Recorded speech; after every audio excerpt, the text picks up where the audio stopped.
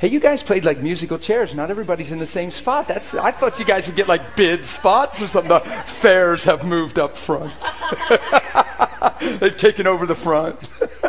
That's cool. But I've just noticed that people are in some different places. I'm like, what? Usually people lock in. So that's cool. I'm good. Yeah.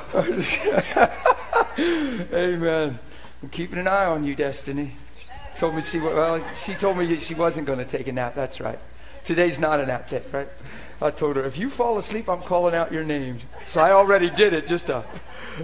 See, you should have seen her eyes when I said Destiny. Okay. You guys good? You guys doing good?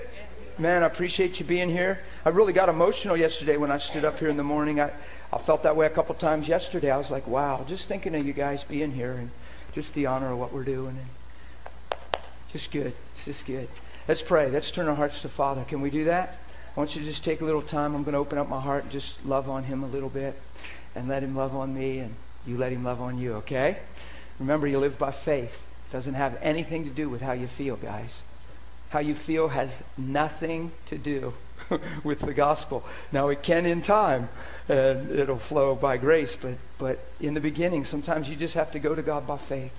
So let's go to him by faith. There's times I went in my bedroom to seek him and didn't really even feel like any sense of anything real, and God would come and reveal himself in times. It was amazing. So, Father, we just look to you right now by total faith. Some of us have a knowing in our heart more than others right now. But no matter what, we've read your word. We've seen that you've sent your son and you said, I love you through Jesus Christ. And Father, we come and receive that love this morning. Thank you. You're not mad at us. You're not ashamed of us. Your brow isn't raised towards us. Your arms aren't crossed. You love us. You love people. You love people to the point of sending your own son to redeem our lives, to bring us back to you, to cause sonship to flow again very freely. Oh, you didn't pay a price to get us into heaven. You redeemed sons and daughters. And you put heaven right on the inside of us. Thank you for raising us up through your Son by the Spirit. And Holy Spirit, we welcome you right now in our lives. We thank you that you desire to live inside of us. We appreciate that you come to reveal Christ to us and show us even things to come. You've come to reveal all things that the Father's speaking. Holy Spirit, we honor you and we welcome you. We thank you that you're becoming our best friend, and we thank you that you're leading and guiding us in truth. Lord Jesus, we want to honor you this morning, and we ask that the revelation of who you are and what you've accomplished would explode in our heart by the grace of God. And we just thank you. We just thank you that you've made it all available. You've made it all possible. You wanted to. It's your idea. You did this thing called the gospel. It's all you, and we thank you for it. And we just honor you and worship you. In Jesus' holy name. Thank you, Father. Thank you. Thank you. I want you to begin to just, whether it's in your heart or you whisper it out or you just speak it out and the person beside you hears, it doesn't matter to me. I want you to begin to just speak out of your heart, Father, you love me. Father, you love me. You're not ashamed to call me your son or your daughter. You made me completely clean through the blood of Jesus. Jesus, what you did was enough to redeem me back to the Father. I'm excited to be yours, and I'm so glad you love me. I appreciate you fathering me. I appreciate you not leaving me lost, giving me hope, giving me a future. I appreciate you, Jesus, coming in the flesh and modeling a life that I was created for, to show me the truth, to get me out of the dark. Begin to talk like that to him, to begin to express just a level of thanksgiving. Guys, I don't care if it's just raw faith right now. If you don't feel like doing it, that's a good time to say, flesh, who are you to get in my way? My heart wants to know God. Begin to talk to the Lord right now. Thank you for your love for me. Thank you, Holy Spirit, that you're making this real to me. I am not backing down. I'm not going to live by how it seems, by how I feel. Your word is true. Your word is life. Your word is true. And I'm believing today. And I am not backing down. If I'm accepted today, I'll be accepted tomorrow. If you love me today, you'll love me later today. Because your word says your love never fails. There's nothing that can separate me from your love unless I believe wrong things and take a step back. And even then I'll find one day you still love me. So I am not backing up. I will not be deceived. I'm not going to grab onto useless things and old ways of thinking. I'm holding fast to you.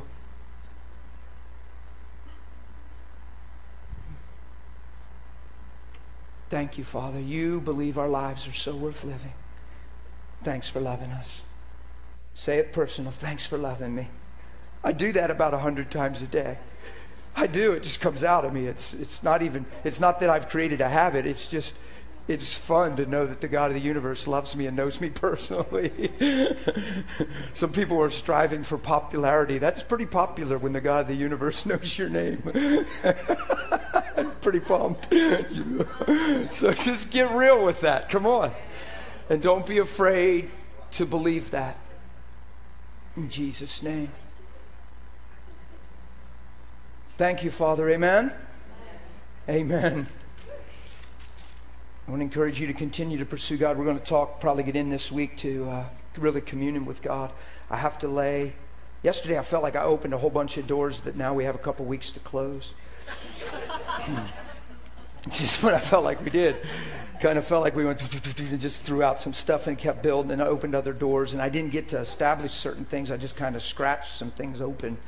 So, but there's something really big on my heart right now, and it'll lead into communion and fellowship with God, and it's called your right standing with God. It's righteousness. It's something I love to preach. If you look up there on the wall, you'll see it says, seek first the kingdom of God and his righteousness.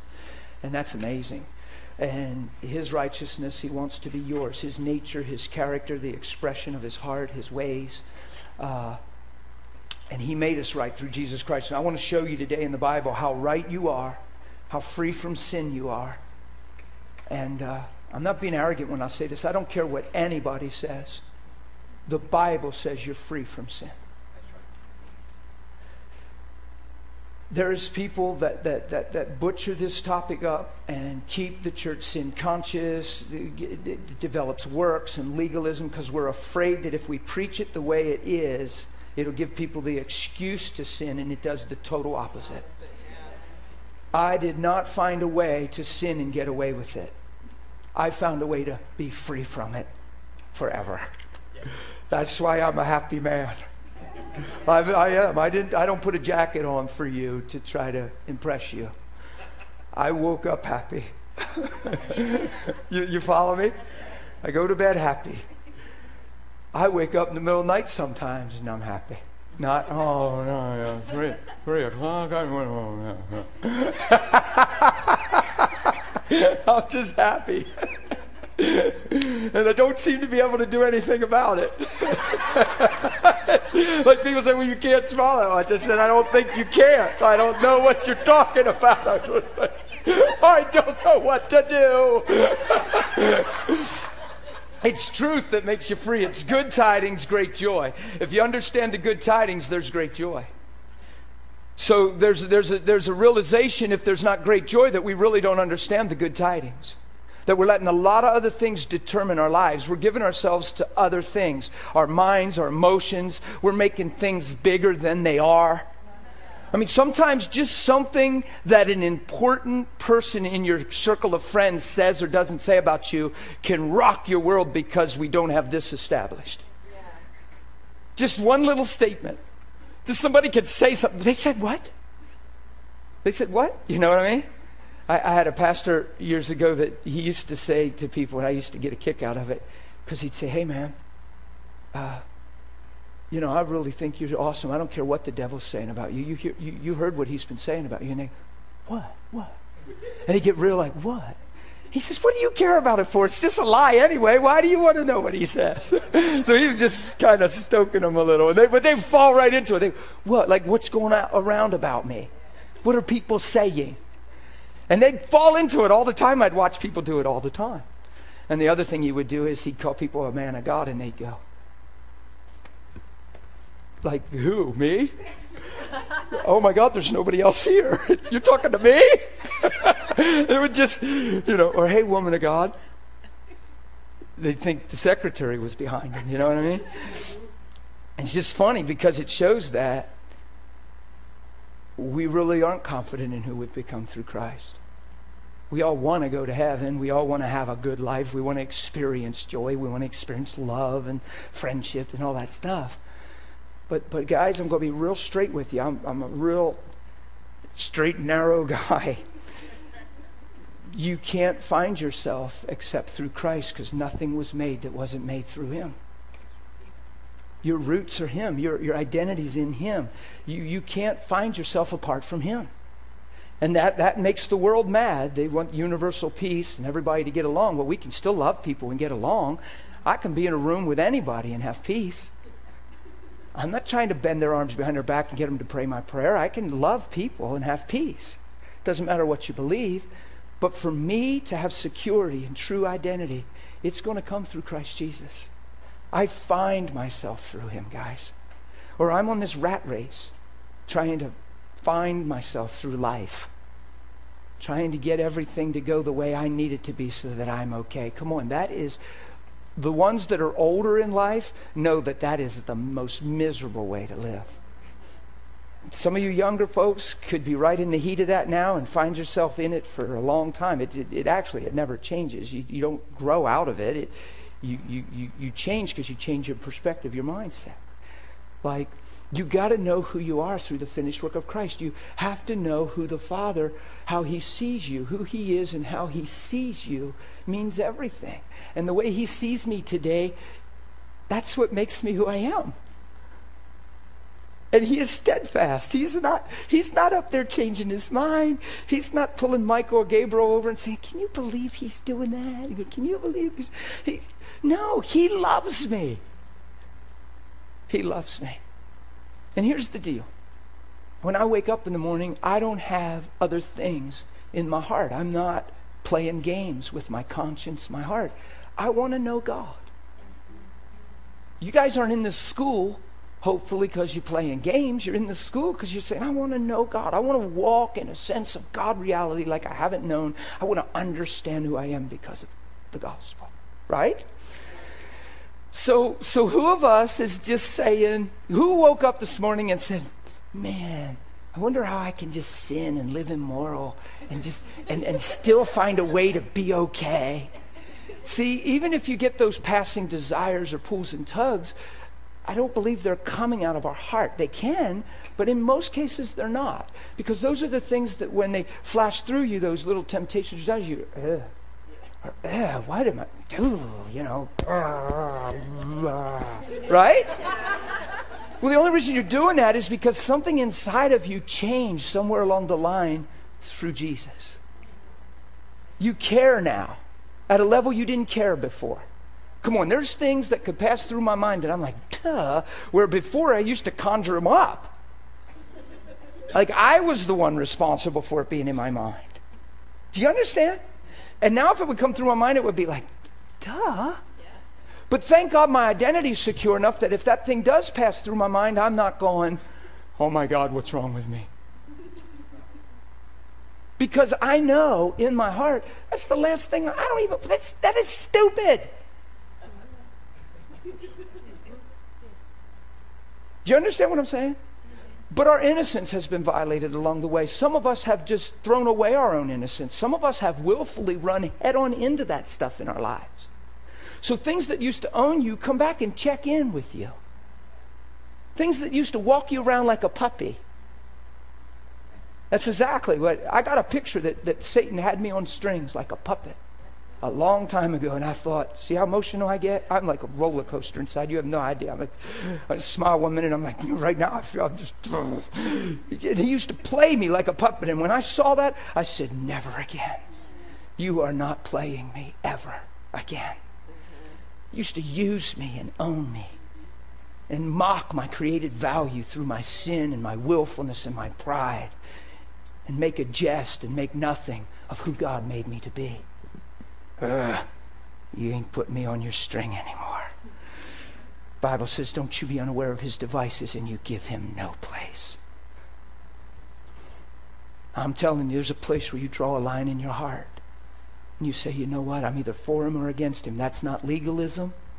And that's not over militant. It's the truth that'll spare your conscience and your own heart a whole lot of grief.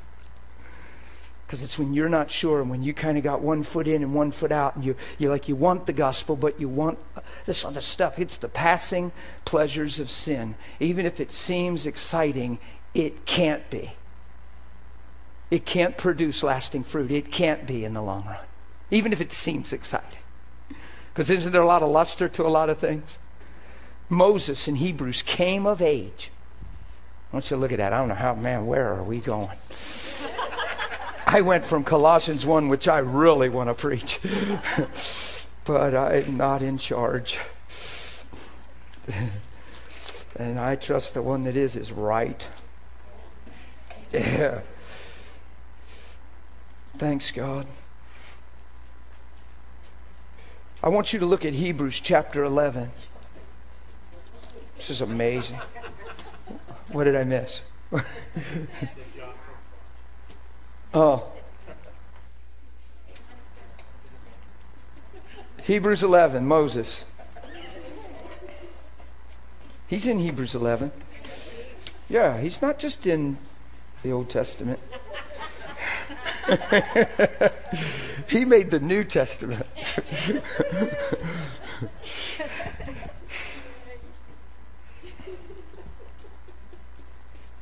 Now watch this. This is a big deal. This is cool. And I'm excited. I'm not trying to exploit all the young folks here, but I'm excited to see you guys here. Thanks for being here. It's good. I got a bunch of teens back here from Harvest Chapel. It's good to see you guys. Watch this. This is good. Yeah, it is good. By faith, verse 23.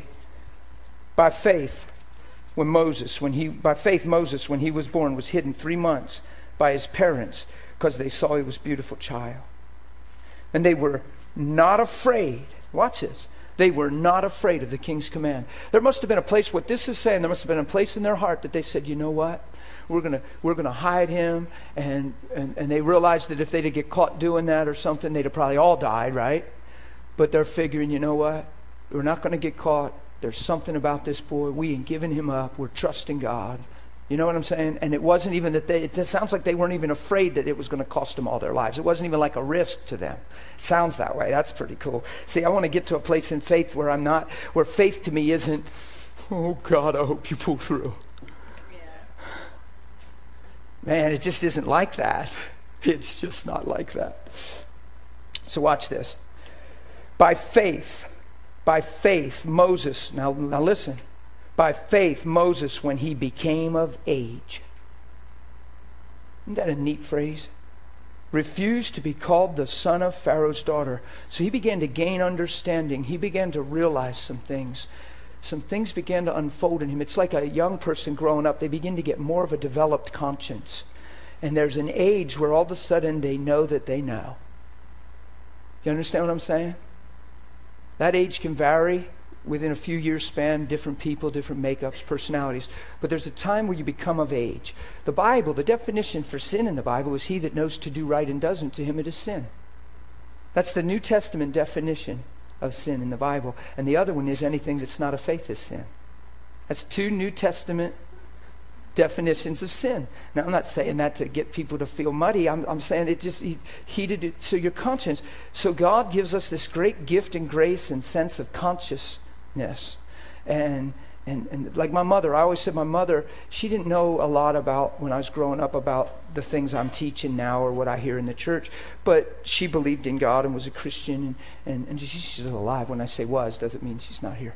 Sorry. But I just mean when I was growing up. So I grew up in a Christian setting as far as my mother was concerned, but very limited. But what I got from Mom was just a real sense of right and wrong. She instilled that in me. I knew that from little up. Mom seemed like a wholesome lady to me, seemed innocent. She was very beautiful when I was little, and everybody thought she was like just so beautiful, and she was just sweet. She just seemed like somebody, she'd sit on a stump and the animals would walk near, you know. She was just like that, and wear her hair up in one of them high thingies, you know, and spent a lot of time with us. She was at home all the time, never drove a car. She was just with us, and I just, at a very young age, I remember having a consciousness of right and wrong. And I think that's natural in a lot of us, but I had it to a pretty good degree. So that can be trouble when you don't want to do right. Because it put me through a lot of hell, especially here. Because well, I tell the story a lot. When I was 19, I threw my Bible against the wall, screamed at it like it was a person I was mad at. I'm telling you, it was a bizarre, I was losing it. It's because I met Kim, my now wife, and I was 19 and she was 23, and I was going to be bold, the tape's running, and I'm just going to say it like it is. I wanted to sleep with her. I was 19 and I thought, she's 23. I want to make it with this 23-year-old girl. That's where my heart and mind was, and I grew up Christian. And I'm not thinking Christian. She just got saved 6 months before. So she has a fresh thing in her heart. She came from a background of just a mess, and now she's saved, feels clean and pure, and now she's got this 19-year-old knothead in her life that's not thinking Jesus, thinking flesh. But I'm willing to talk Jesus to stay in. Now I'm getting real. Are you a Christian? Well, sure I'm a Christian. I'm thinking, isn't everybody? She says, are you a Christian? Well, I know my answer's got to be yes, because if it's no, then we ain't got this possibility. If I say no, I probably am not in, I'm out. And I'm not thinking God. I've just gone to church for years. I'm getting real. So I tell her, well, sure I'm a Christian. Oh, good. She said, oh, bless her heart. Because she has vulnerability. She has weaknesses. She's 6 months old in the Lord. She's got stuff in her life. And if she didn't, she'd have recognized me in no time and said, you need to go get a grip, pal. What do you mean you love me? You don't love me. You love yourself at the cost of my own flesh. You're trying to live at the expense of me. Why don't you go find Jesus? Boy, I wish she was strong enough to say that. Maybe I'd have listened. Because I did like her. But I would tell her I love her. No, I wanted her. And there was a night that I tried to make this thing happen. And it was so convicting. You have no idea, man. She's like, Dan, what are you doing? And I'm thinking, duh, you're 23. You've had several long-term boyfriends. What am I doing? Duh. And that's what I'm thinking. And I kind of ignored her and just kept pursuing. And she goes, Dan, what are you doing? And I'm like, what do you mean? What am I doing? And she said, we're Christians. 6 months saved, that's what she said. Looked me right in the eyes and said, we're Christians. And I'm like, duh, yeah. Whoa, man, what was I? Sorry, girl, you just do that to me. You know, you're just all that, and it's hard for me. You're so. And I tried to use that worldly flatter, you're all that, and you turn me on, you get my fire burning kind of stuff, right? And she's thinking, well, I don't want you like that. So this girl's sincerely pursuing truth in Christ. And I'm pursuing, now here I am, for 9 months engaged to her, and I'm determined to cross that line before our wedding. And she said, there ain't no way.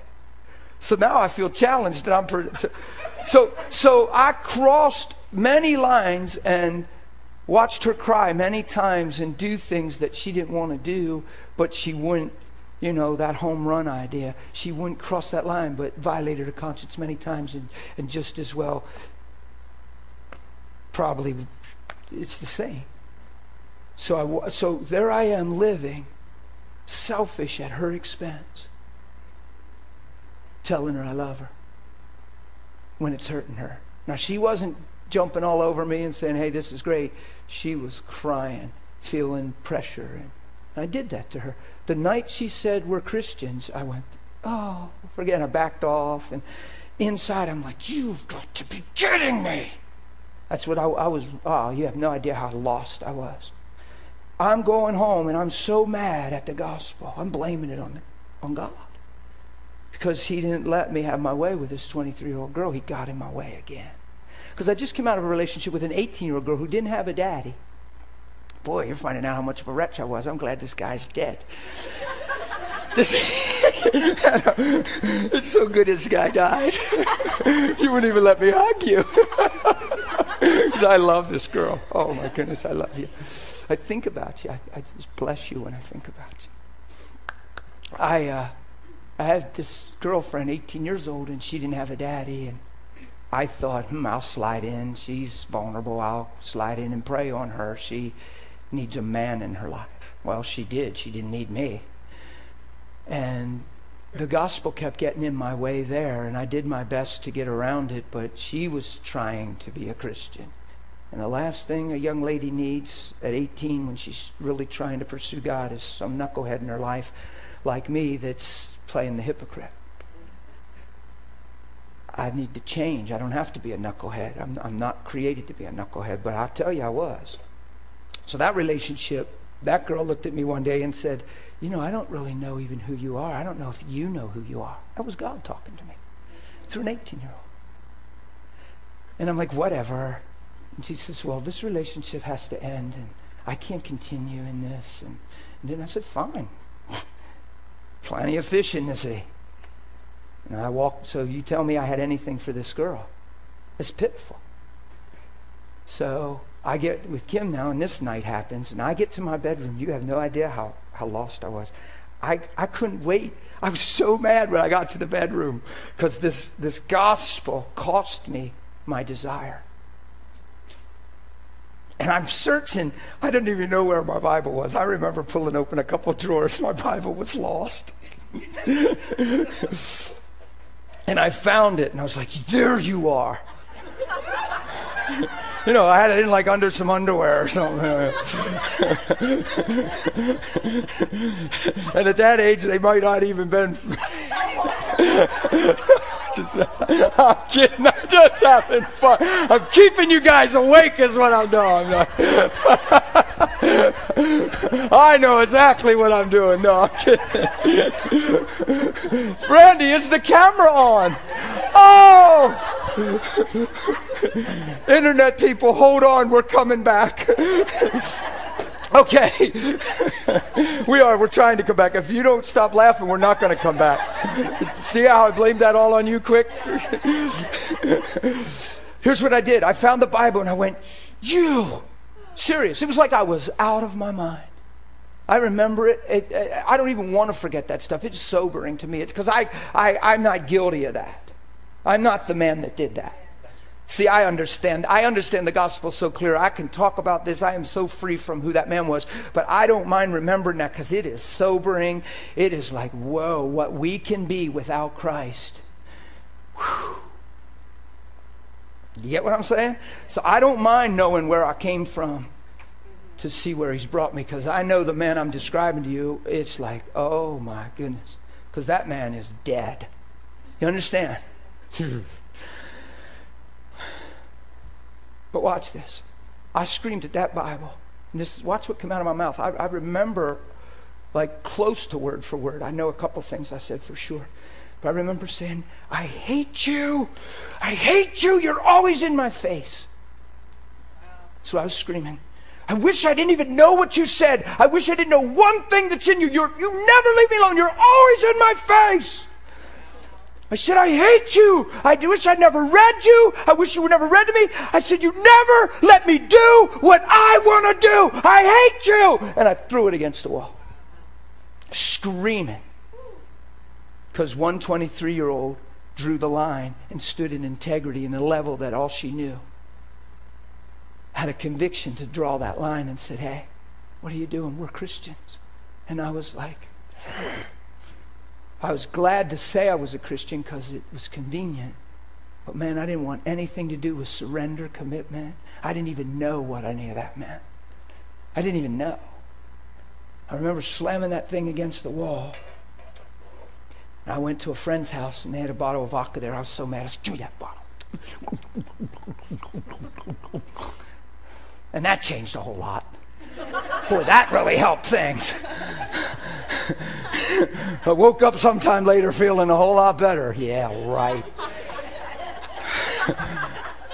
The dumb things we do, huh?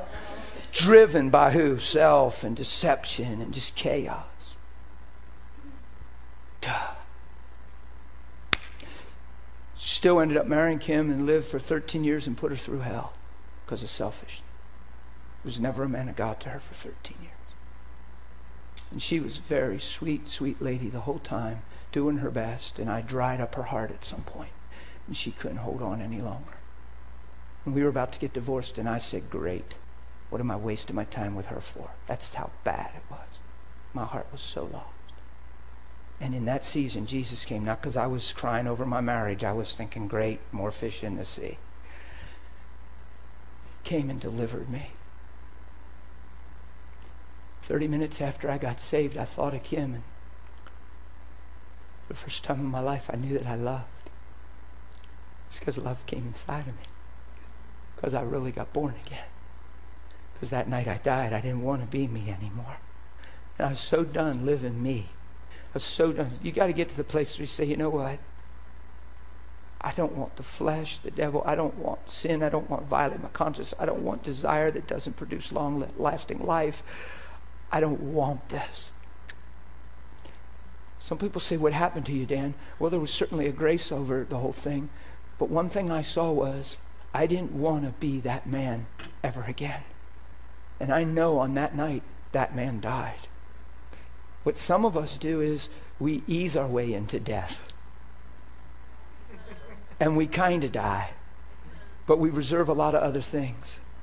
And we slow death. Die. Come on, if you're going to shoot me in the head. Don't shoot me in the ankle. And then raise it up and hit me in the thigh 6 months later, and then shoot me in the belly. Shoot me in the head. Are you getting anything out of this, or am I way whacked today? I know one thing. The born-again experience is so real and so powerful. I didn't go to one class on love. It's a supernatural thing. It's not something you live from your head. It's something you live from your heart. You catch it here. Isn't it amazing that I was so selfish, so wretched, and in my heart I thought I was the most selfish person on the earth? That wasn't an overstatement. To me, I need to see that. It doesn't matter if you lived more selfish than me. To me, I was the most selfish man that ever was. And to me, my life was pitiful. And when I got real with where I was heading and what I was producing, it was zero. And I'm standing there bawling, saying, I'm a hypocrite. My life is pitiful. I'm so selfish. Pitiful. I'm bawling. I'm like, I am so lost. And that night, I gave myself to Jesus. Isn't it amazing that 30 minutes later, I went to work so hard and so calloused and so cold, and so the day before or so, I told Kim how nuts she was, and how her whole family thinks she's crazy, and how I married a crazy girl, and you're nothing but da-da-da-da-da. And all she was a poor young lady that thought she married a Christian that struggled to survive. And I'm just ba-ba-ba. I go to work. I give my life to Jesus in the Spirit of Almighty God. He didn't come and sit on the rack and look down at me and say, oh, so you want me now? So now you want to change. Well, you caused a lot of hell, you know. Well, you got that poor girl Kimmy hurting, and you hurt a lot of people along the way. I called you for you. In fact, what was that thing about throwing me against the wall? The Word of God. All those years ago. You haven't changed any since that. You've never said you're sorry for that. Now I'm just supposed to believe you, and I'm supposed to just trust that you're going to change now. See, that's what we do to each other. That's how we've learned to live. Thank God some angel didn't come sit on the rack and talk to me like that. The instant that I was sincere about letting that man die is the instant that I'm not that man anymore. To God, because regret produces death. I can't go back and rewrite and change anything. I can't take those words back. I can't take actions back. I can't go erase the Bible hitting the wall and pull back and take. That all happened. But guess what can change? Right here, me. And as soon as I was changed that night, as soon as that stuff changed and I wished I could have went back and relived my life, God said, forget it, we'll scrap that and we'll just start over. You don't have to relive that life. We'll just get it right now. We'll make you brand new now. Isn't it amazing that the Spirit of God came into me, and 30 minutes later, after I went ballistic, you have no idea how, you just don't. I jumped, screamed, I twirled. I was at work in the aisle, supposed to be pulling my order, and somehow I got my work done that night and still was on computer standard. You know, Rick, what I mean. I wasn't behind on minutes. Somehow God does stuff. I remember ministering in an aisle to somebody one night, and they got healed, and they were weeping, and I was going after the spiritual juggler in their life. I was like, yeah. And I'm supposed to be doing this order, and we're on computer, and when you punch in, it tells you if you're late or on time or ahead of time. And I'm thinking, oh God, this is going to be ugly. Because I finally got up and thought, man, I'm going to have to really work hard to catch up. But that was so worth it. I swiped my thing and I was like 2 minutes ahead. It's impossible. I stood and ministered to this person for longer than the order was supposed to take. I pulled the order after ministering longer than the order was supposed to take. Then I pulled the order. Hyperspeed, of course, but I was already past the time. Because I went, oh. I said, it'll just have to work out. What? Life in God. It's really fun. The Spirit of God came in me 30 minutes after going ballistic for, it seemed like 10, 15. You have no idea. I just kept running around going, you're real. Oh my God, you're real. You have no idea. It was crazy. I would just take 3 steps and go,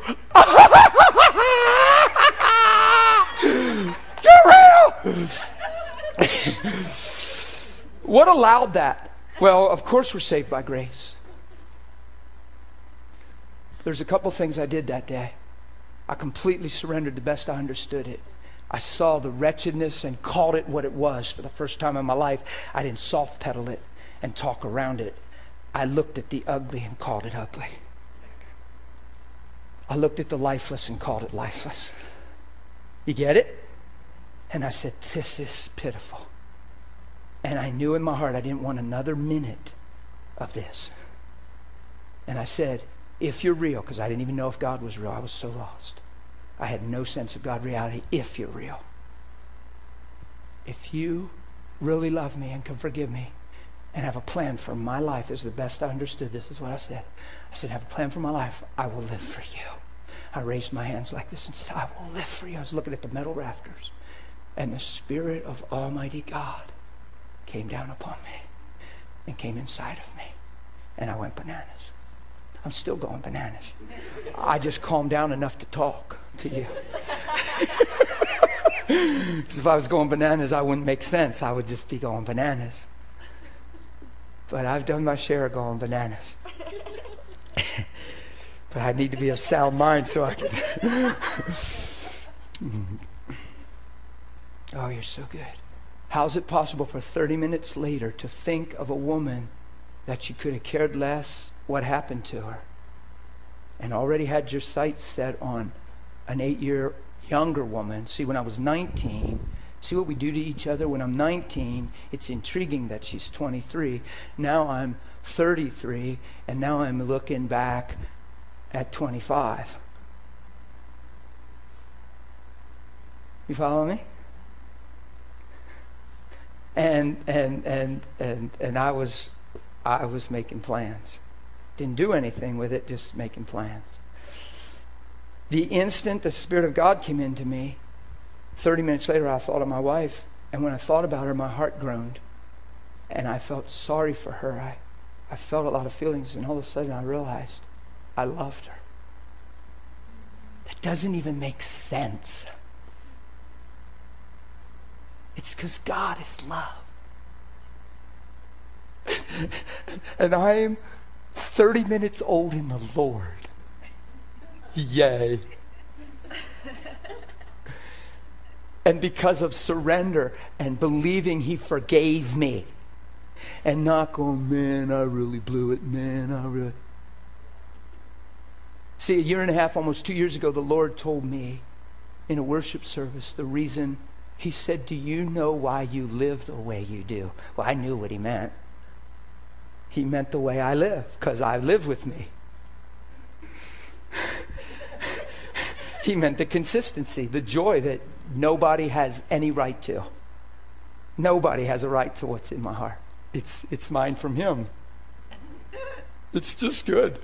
And I live a certain way. And I'm not dejected and downcast. And I don't live through periods of fear and anxiety and discouragement. And I don't struggle. I honestly don't. I live very free. And the Lord said, do you know why you live the way you do? And I said, well, yeah, because you're amazing and your grace is sufficient and your love abounds. And I answered all the right ways that we should answer. I heard the Lord chuckle. And he said, well, no, Dan, not exactly. And I'm thinking, that's blasphemy. That's not even the voice of God. That's the devil. It is grace. It is. I'm thinking that because it is God's grace. We understand we're saved by grace. It's all him. Without him, we're nothing, right? We know that. That's not spiritual religious cliche. That's truth. But this voice goes, no, Dan, no, not exactly. That's not the answer I'm looking for. And I'm actually thinking, what? Because it's what all of us would have said. He said, no, Dan, it's because the night you got born again, and he pointed me to that night in the aisleway. He said, on the night you got born again, you were sin conscious for a moment. And ever since that moment, you've been a son in your heart. What he's telling me is because of that, all that grace and magnificence that he is could come on me. I didn't restrain it. I didn't hinder it, Chelsea. It could come on me. It's not like they're waiting to dump. And we're like, well, I don't know why he would love me. Well, the thing that you're thinking isn't why he loves you. He loves who he created you to be. He wants to get to the real you. He loves who he created you to be. He loves your destiny in him. He loves your purpose in him. He's so wise in making us and creating us. He loves that. He's preserved that through the blood of Christ. It's always possible. He's kept the potential alive for your destiny. So when you look and say, I don't know how he can love me, it's because you're weighing yourself based on all that yuck.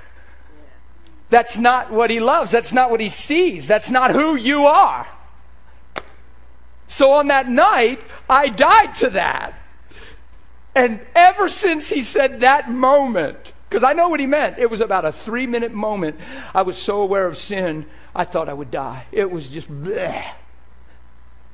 And I know some people, they were afraid of condemnation. No, it's important to face that stuff and take ownership and say, you know what? I haven't been sincere at all. Oh my God, I have false motives. I have denial.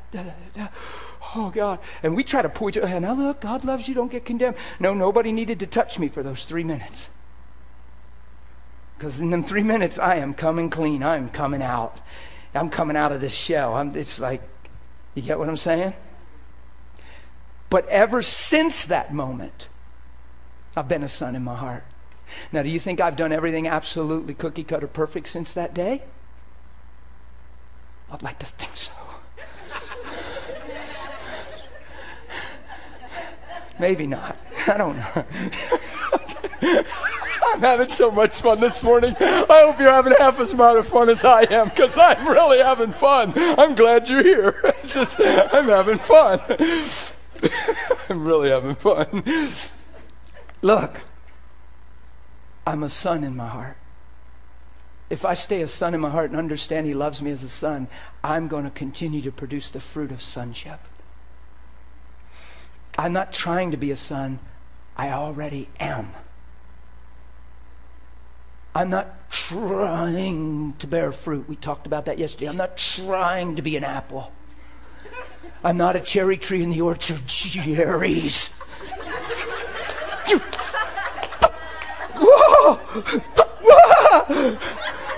Because if that's how you produce cherries, you're going to start feeling proud about yourself, and somebody's going to need to pat you and give you a trophy or something. Super Christian. I don't know.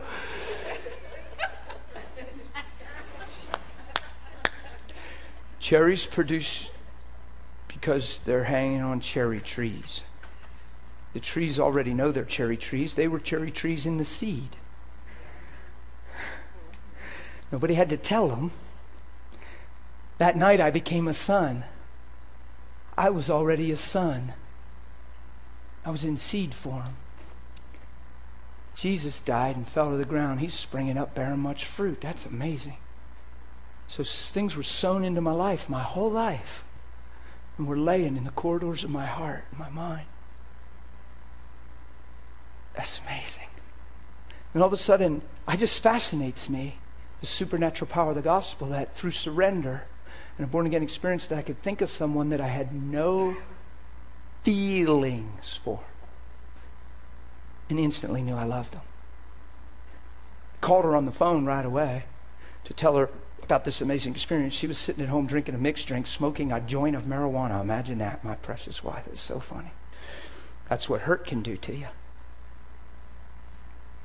She's sitting with this real young girl out back that I used to call a biker chick.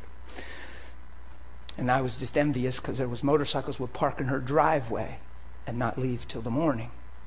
And I used to wish I had a motorcycle. I'm just being real. I used to think, I was just mad because all these guys are parking there. And I was lost. So I used biker chick. She's just this, she's just that. I'd say that to my wife, and the whole time I'm just envious because my marriage is dry and my heart is dead. And now she's with this girl, they're friends. And she's in the yard at age 36. And she says, you know, it'd be just like my husband to call and say, I found the Lord. Now that this thing's finally over. And I called 10 to 15 minutes after she made that comment. It's just crazy. And she hung up on me. And probably poured another drink. Just give me the bottle. And when I came home, she was waiting for me like a cat. I don't know where you girls have that button that... I don't know, because I ain't never seen her like that. There was some button somewhere. My wife was soft and quiet and timid and meek, and I used to lash her with my tongue and just cut her to pieces. And on that night when I came in, she had hackles. I walked in, I went, whoa. If it wasn't for the Spirit of God that just came into me, I'd have probably ran or been in trouble. Because I wasn't going to fight her. You should have heard what came out of her mouth, and understandably so in the sense of the flesh and the natural, because nobody was teaching her what we're teaching.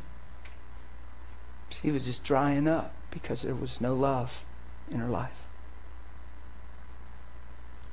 How dare you try to pull something like that after all these years, putting me and these kids through hell. I know you. I know you by now. You're just trying to come out of this thing smelling like a rose and make me look like the witch. It ain't gonna work. You're a fool. And I'm standing there going, thinking in my mind, God's real. I was still serious. I was so undone. I'm standing there and I'm trying not to be, because I can see that. And I remember feeling like, wow, I created a real bad situation. But it wasn't like I was like, oh my God, I'm so guilty of this and that. No, it was like I had a different hope, mentality, perspective. Isn't that amazing that all that was in me as if somebody taught me that, and I was saved for about a couple hours. But I remember standing there as she's doing all this thinking, God's real, God's real. And when I went in the bedroom, I said, wow, I have never been what I was created to be in this marriage. I have never been a man of God. Man, it has nothing to do with Kim. It isn't her fault. It doesn't matter all the stuff I blamed on her. I have never lived like Christ in this home. I said, if I would have lived like Christ, these things wouldn't be. I'd take it off of her, God. I don't hold her for nothing. I said, I take total responsibility for this marriage, and I put it in the altar of your mercy, and I ask you to grow me up in you. That was my prayer. And I quit trying to convince her that I'm changed, because insecurity drives that stuff. You just need her to love you. No, I want it to be right. I'm like, honey, look, I've changed. I'm smiling today. I never even prayed for our marriage after that. I never tried to compel her, convince her. I just spent time with Jesus. And time revealed my sincerity. A good clincher was she came home one day to catch me on a day she wasn't expecting me. I wasn't expecting her home. She was supposed to be out of town for the whole weekend. She rolled back in, snuck in the back door, because we just let our house hang open. So if you want to come over, it's just hanging open all the time. It doesn't matter. It's just the way I live. It's just always open. And she comes sneaking in the back door to catch me yelling at the kids or doing something like I used to do. And I'm sitting Indian style with my 10 and 5-year-old on the floor teaching them songs about Jesus. And it really messed with her head. It really did. She was like, I was like, Kim, did you forget? What? Nothing. Nothing. She took off upstairs because she told me later she was so rocked she didn't want to believe what she saw because she wanted to have a right to be angry. And then God sealed all that up and healed all that up. And it's a long story. I won't go into it. But isn't it amazing that when you're sincere in your heart this way, things can automatically change and you were never even taught? It comes with the package. Sometimes we're trying to fill it here and then walk it out. Do you get what I'm saying? And the sincerity of your heart to God is huge. You making contact this way from the sincerity of your heart and getting real with your own heart, your own life, and with God will transform your life, guys. You keep your conscience squeaky clean and clear. Because even if you stumble, you go, duh. Because you don't want to stumble. So you're like, duh, that is so not who I am. Instead of, oh, look at who I am. That's what we do. I can't believe I just did that. I've been saved 2 years now, and I should know better. Duh, you dummy. If I didn't get it by now, I'm probably not going to get it. I wonder if I'm even saved. I don't even know if my heart's pure, because that's what we do.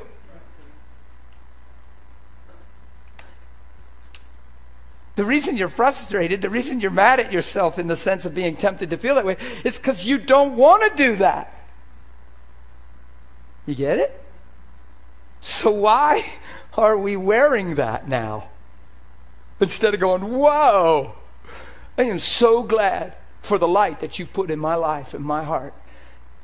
And I just so thank you that you have sanctified me and separated me and showed me truth. That is so not who I'm created to be and who I am. That's not even my heart. God, I thank you that in weakness you make me strong. You love me, you nurture me, and you just robe me in righteousness. Thanks for being my Father. Thank you that truth is fathering me. You're fathering me.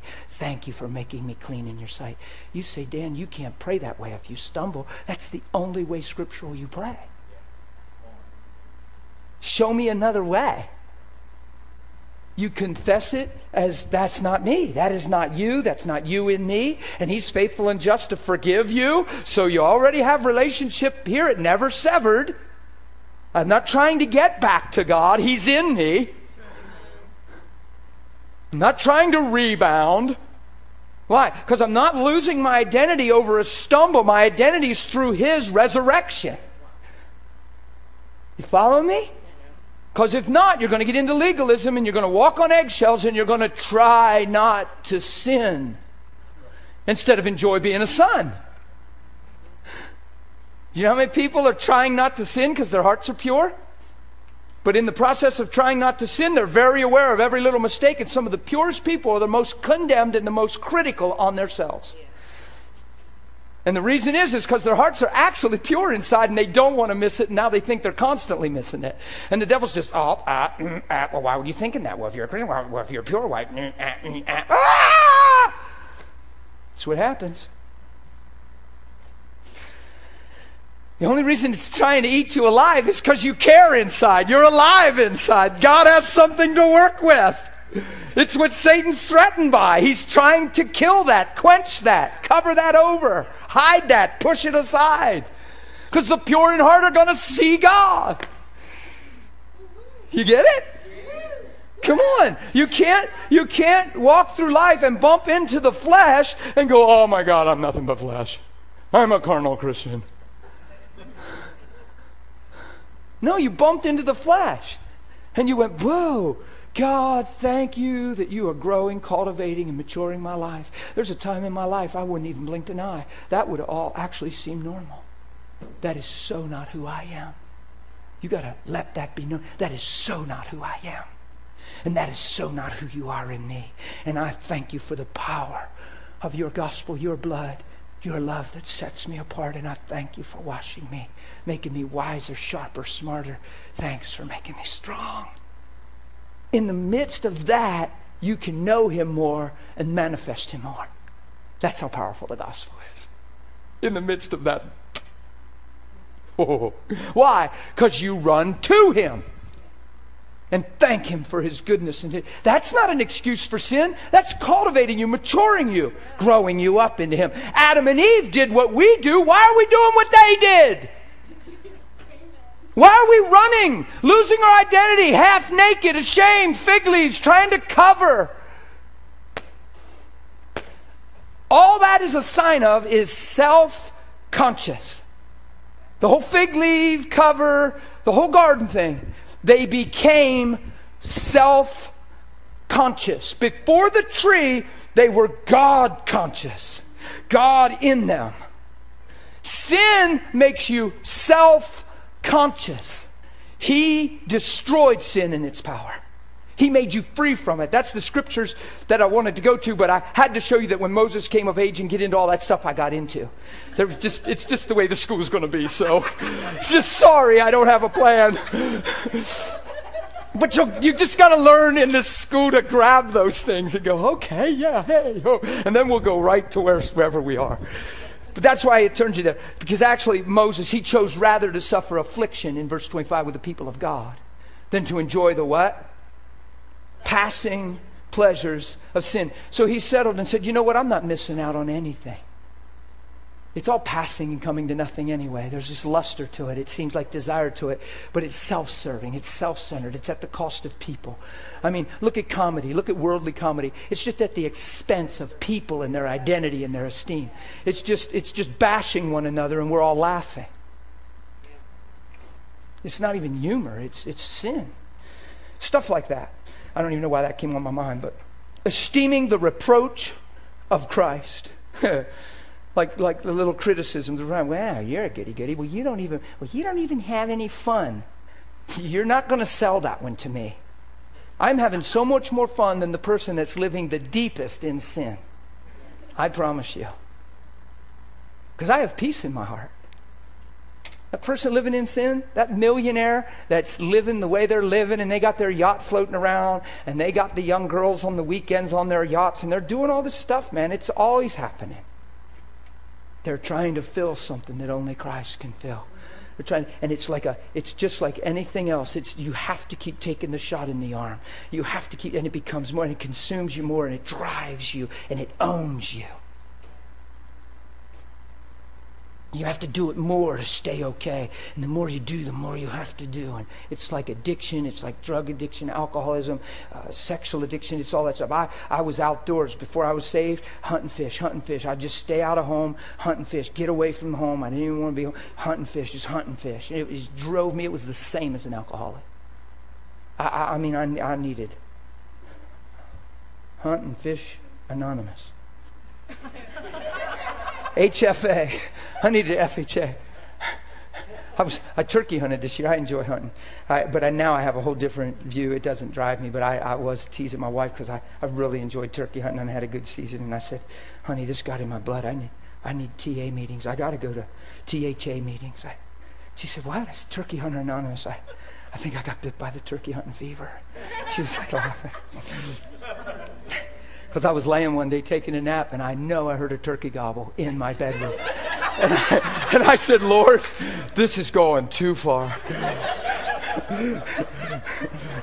I just took a little time off, enjoyed the mountains, and just had some good time. But I was laying and taking a nap, and I was in my bedroom in the middle of the day, and taking a nap, and I heard, it's like, and I don't know what happened, but I was looking for him. I peeked out the window. Is he in the yard? I sat up in bed. I said, God, I think I need help.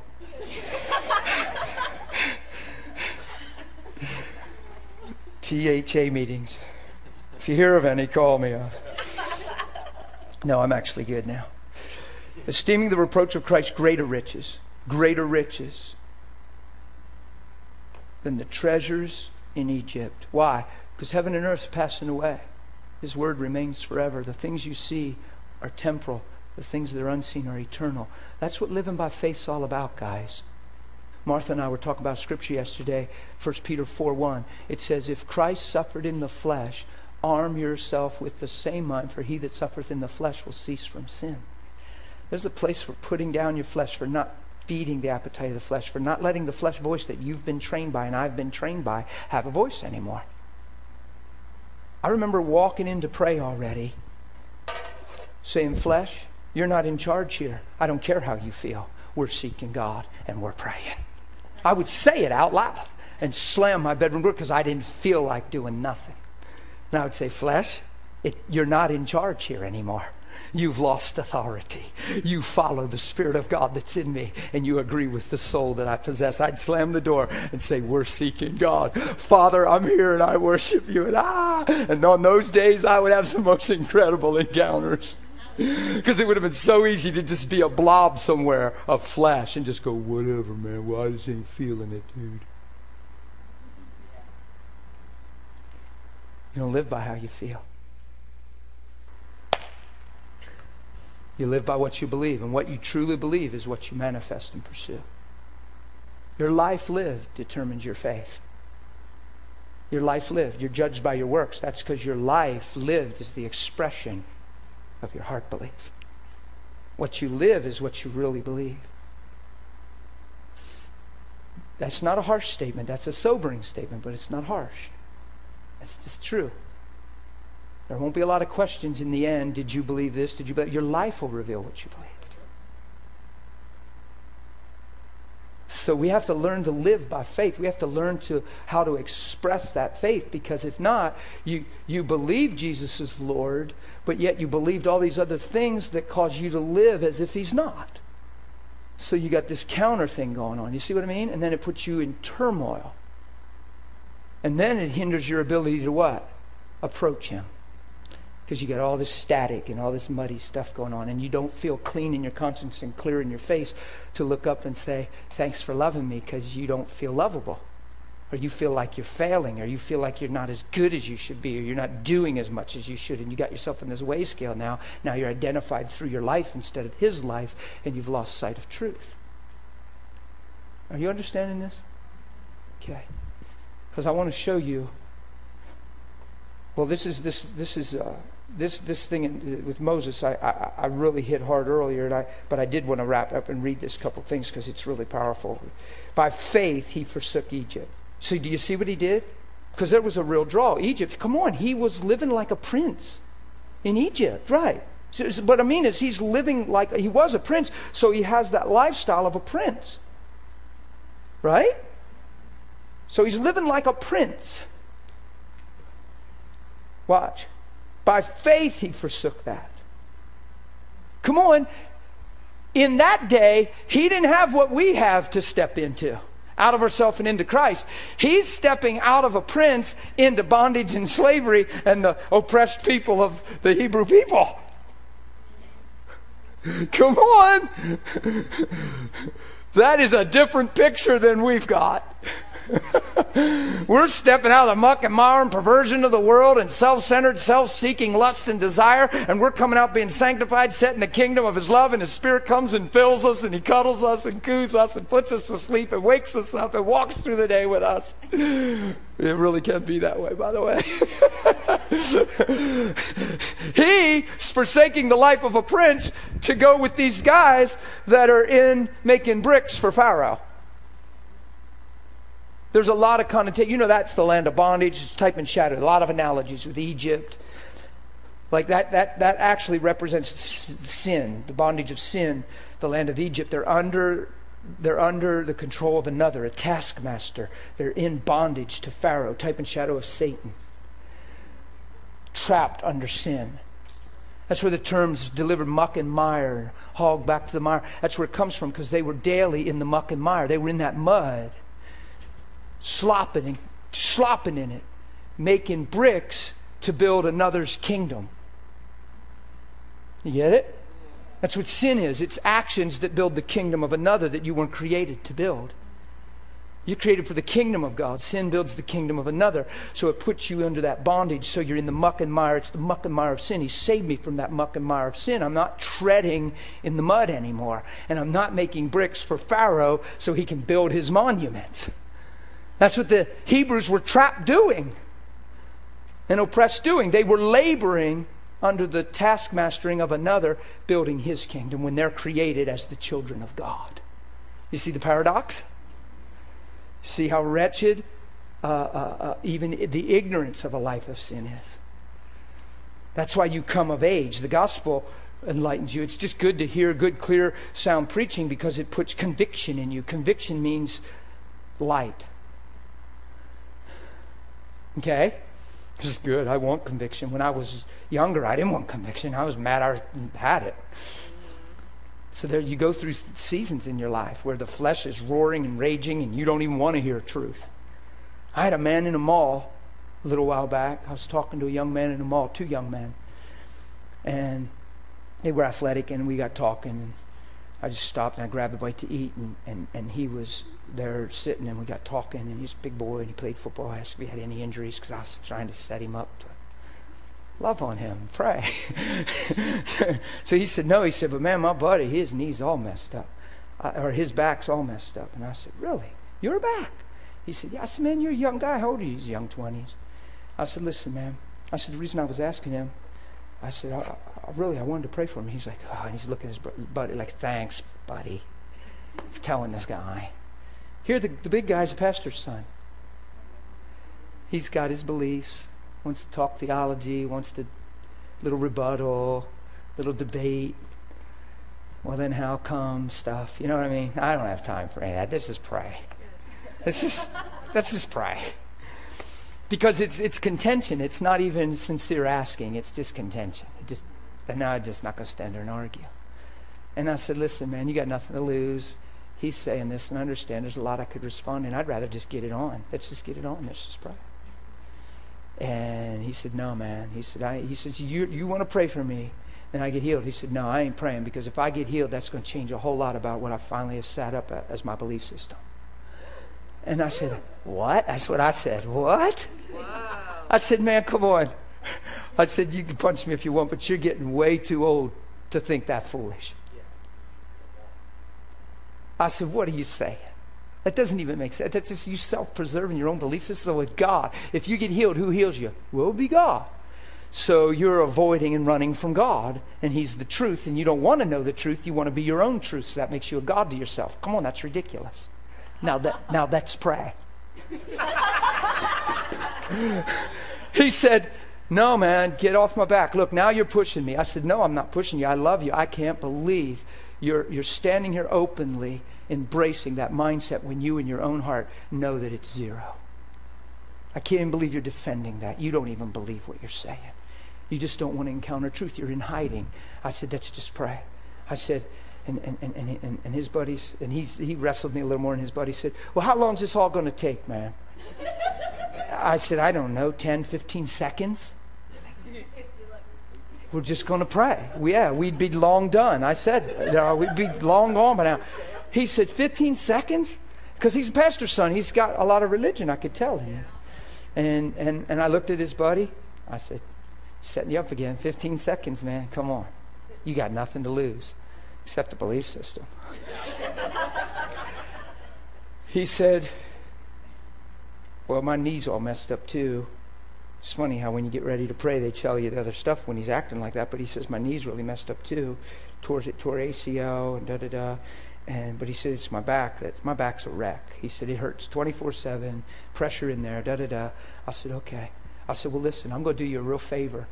And I'm not even going to embarrass you, man, because God's not trying to embarrass you. We're in a mall. It's a food court. There's people everywhere.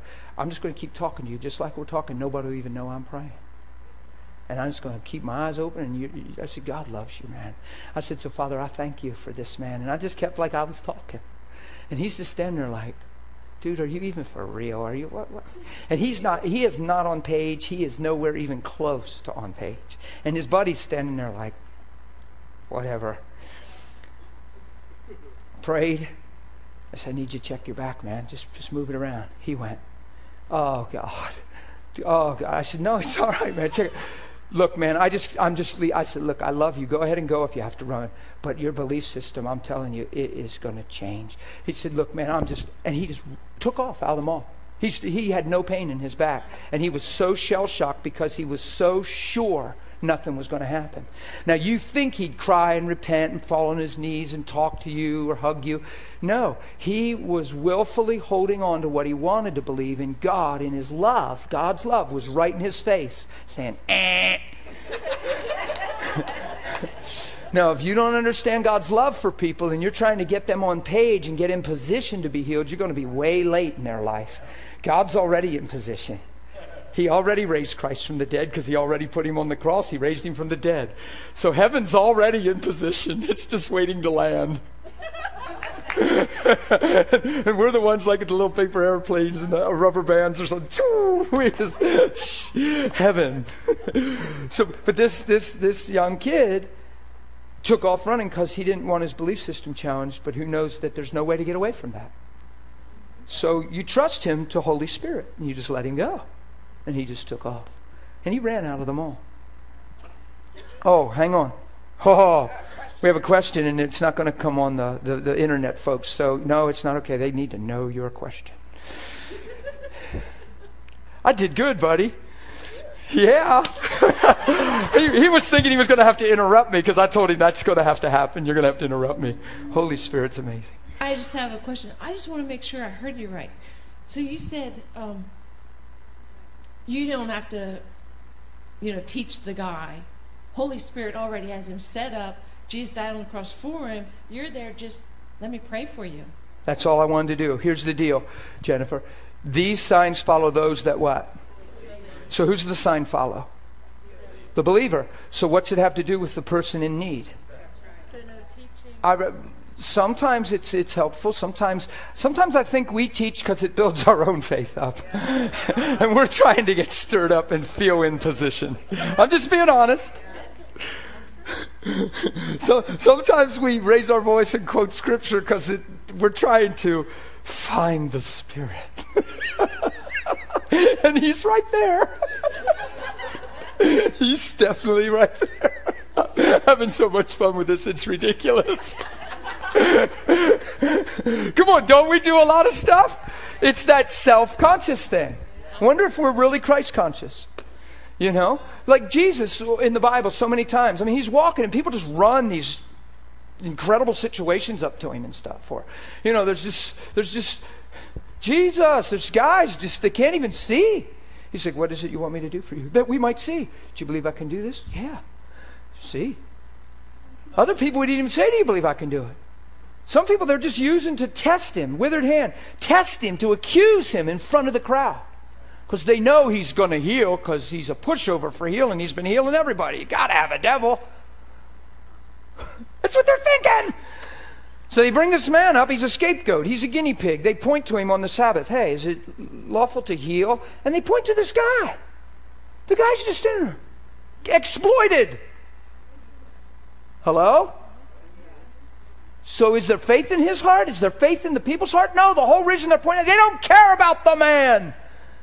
There's animosity. There's hypocrisy. They're trying to trap Jesus to accuse him publicly, and they're using the guy to set him up. He's bait.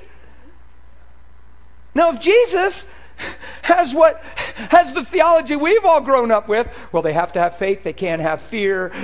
They have to this. They have to that. All of a sudden, we got 30 reasons why men aren't healed. Well, if Jesus had that book in his back pocket, he'd be in trouble right now. Well, there's too much unbelief in this atmosphere. I don't believe the Spirit of God could come. I'm going to go where God is. Wretched people. If you change, God might come.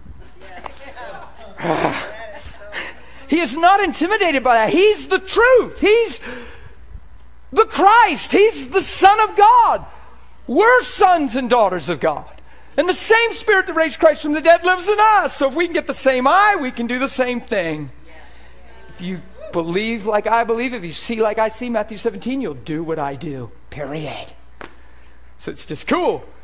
So there's that man with the hand, and all he did was, he said, man, you guys, who of you having a sheep falls in a pit, wouldn't pull it out on the Sabbath? So therefore it's all right to do good on the Sabbath. Sir, stretch forth your hand. He didn't teach him. He didn't try to draw faith. He didn't get him to nod his head yes and agree with anything. He just said, stretch forth your hand. We've seen this thing as far as people saying they don't believe in God. They don't believe in healing. Now, most of the circles we were trained in, that is an automatic, God ain't showing up. If they're standing there saying, I do not believe in Jesus, I do not believe in healing, verbally out of their mouth, they're already eliminated in most of our circles of teaching. They cannot be healed. Well, then we got a lot of explaining to do, where God does, because we've seen a whole lot of those folks healed. In fact, you run with Todd, he likes when they say that. He's like, oh, is that okay? Is that cool? Is that true? Okay, well, cool. Well, give me your hand. Now, what do you say to that? You know, on that one video, he's like, the girl's a scientist going to, well, now here's what's going to happen. God's going to grow out your leg right in front of you, and you're going to scientifically explain that, okay? Leg grow. Now you scientifically, okay? In most of our theology and what we grew up in, she can't be healed, and what she doesn't see determines what we do see, and we let her unbelief dictate our faith instead of Christ crucified. Our faith should be dictated by Christ crucified. So yeah, that's exactly what I was saying. It had nothing to do with him. Here's all we need to do. We need to keep growing in this love relationship and not be self-conscious, growing in this love relationship and realize that we're representing Christ on the earth. We have the green light and he loves everybody. Wonder if we'd stay that simple and throw away all the books that are written why it won't happen. Because you can't believe how that stuff infiltrates your mind and sets up little camps of strongholds. And then when you start praying and something doesn't seem like it's happening, you fall back on those couple things that you were taught. Well, it must be this, it must be that. They must have issues, they must have unforgiveness, they must have hidden sin, they must have. And all of a sudden this whole list is active in you. The reason Jesus didn't have that book in his back pocket, it was never his experience, because he is the revelation. We need to honor that. The only reason we have those books is because we're trying to explain our experience. But in explaining it, we continue allowing it to be our experience. We probably ought to follow Jesus on this one. Wouldn't you think? And we'll get on this, and this is a hot topic. Actually, this whole healing thing, we didn't even get on the healing part till late in the school last time. It was probably the 10th week, 11th week we got real big on healing, real big.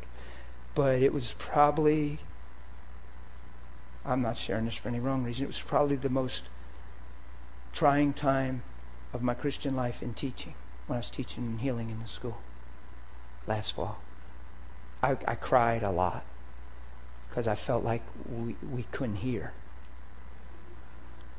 I felt like we have so much intellect in this area. We've been so engrafted with other stuff and testimonies and teaching and people's experiences that our experiences rule us in this area. It's how it felt. And it was like, I cried to Pastor Don and I said, I'm really, I don't know what to do. I feel my heart's breaking. I feel like we can't hear on this topic. I would just explain stuff for a half hour. And someone would just raise their hand and ask a question in light of what I just, as if I didn't even speak. Well, then how come? Well, what about? Well, why? And it was as if we couldn't hear. And I'm not blaming the school. I'm saying we have been so engrafted with other things to believe, and we've embraced them so wholeheartedly that and that's the plan, believe me, of the enemy. That when the clear life of Jesus is in front of us, we can't see it or grasp it or adhere to it because of all these other things. Now that could be in any area of your life, but it was really big in healing last school. And the students didn't know. I didn't want. Because I'm not like, boy, these students got to get with it. It was nothing about it. It was just because if it was in that room of those hungry people that made the commitment to be in this school, and it was in our 10th week of school, and we were experiencing that, who knows? That's a widespread thing. Well, it's everywhere I travel, actually.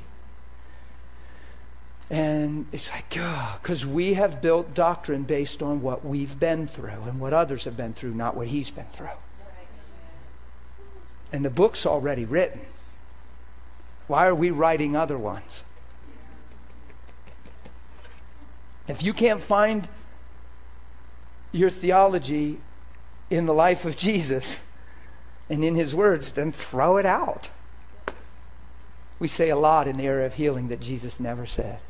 We came up with it because it's the way that seems right. And it gives us a false sense of comfort with no increase of power.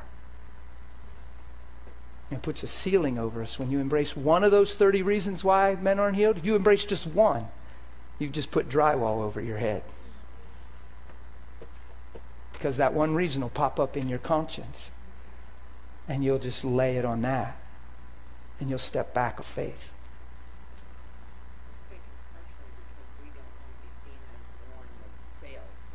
Right. Well, she said she thinks we do that personally because we don't want to feel like we failed. Well, see, we're not under that kind of pressure. We're privileged to grow up into him. It's not about failing. I'm not under the pressure of failing. I'm privileged to go for it. You see what I'm saying? So I take that serious. There's an accountability there. There's a soberness there. But I'm not carrying the weight of the world on my shoulders. Jesus did that. So when I pray for a little child, I want to know that I'm doing everything I know to be in the position to give her the kingdom and pray. But I'm not carrying the weight of failure. In fact, if she passes on, it just causes me to be more sober to know that I'm in a place I need to grow because she can live. I've settled that a long time ago in my heart. And it's not that self-conscious, self-preservation. Watch this. If you're trying to protect the feeling of failure, who are you protecting? Yourself. It's still all about you. It's not about you at all. It's about Christ in you, the hope of glory. It's not about protecting yourself ever. That's what happened through sin. Self-defense, self-preservation, self-conscious, fig leaves, naked, shamed, running from God. Self-conscious. God comes in. They hear the sound of the Lord coming and they run. What? Self-conscious. Look at the drastic change in sin. Whoop.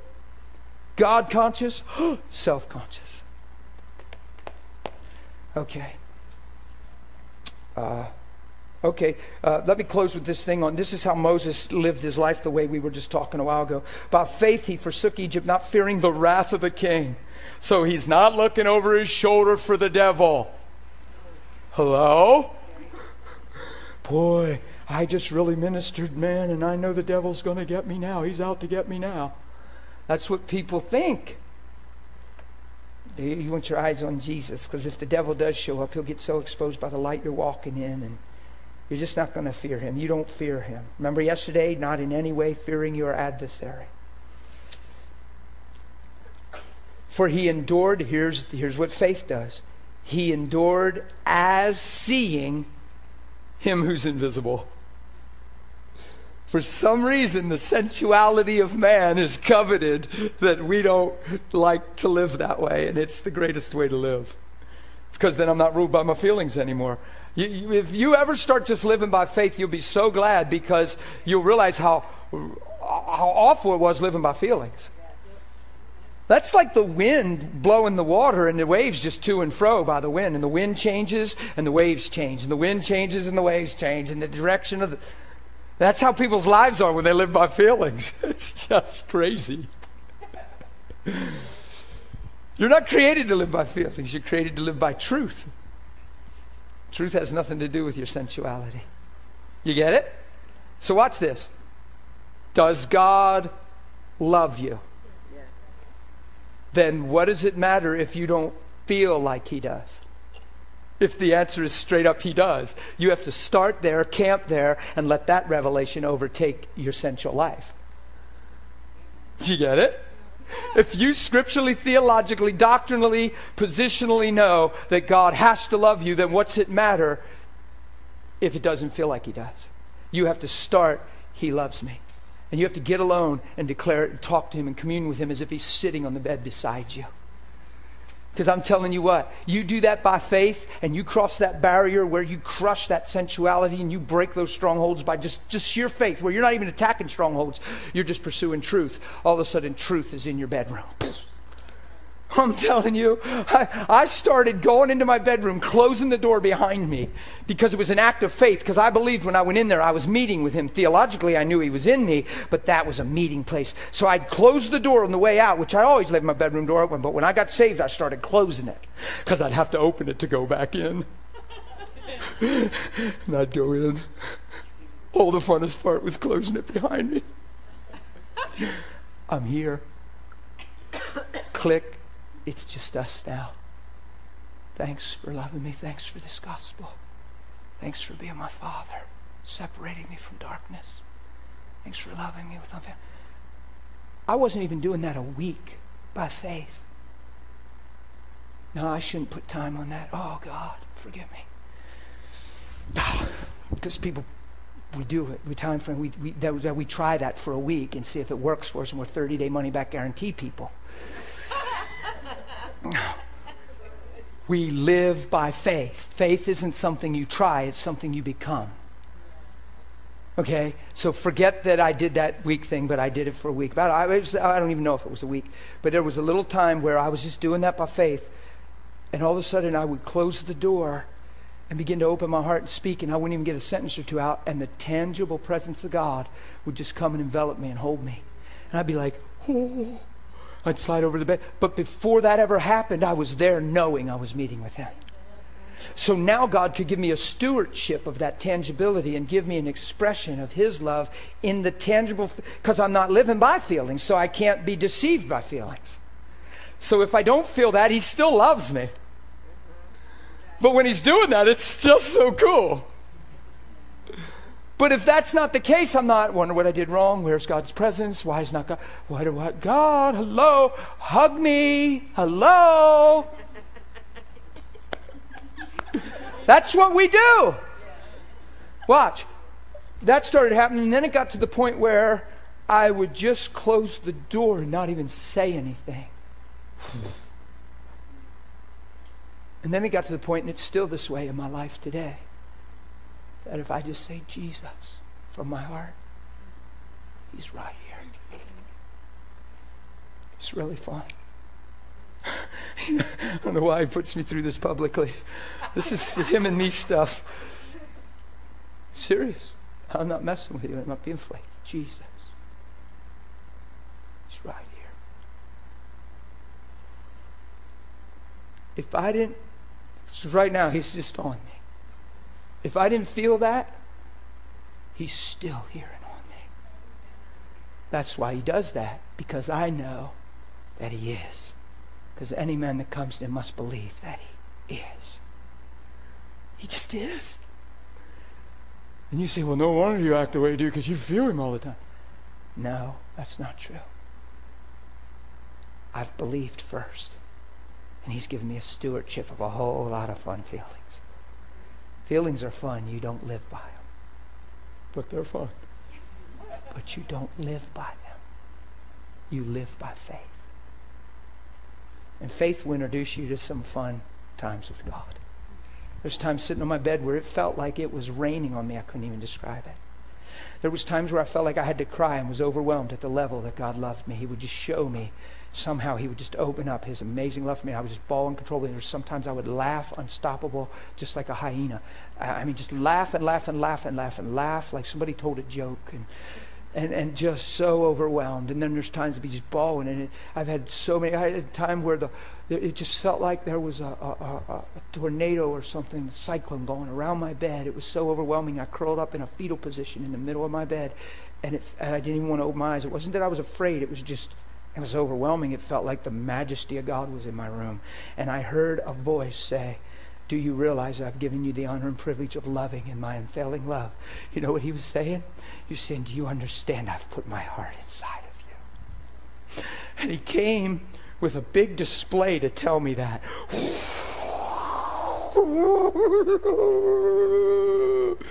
And then out of that,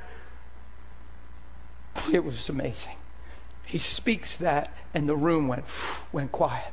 And there I am laying whimpering for 45 minutes. I can't even move. And all I would say every once in a while is, yes, Lord. Thank you, Lord. Yes, Lord. Because what I was saying is, I want your heart. All I can do is want it. He's the one that puts it in you. It's not, you can't try to love. You can't try to be a good Christian. I just get alone and want him. And he says, oh, that's so cool. I don't know what he does, but he does it.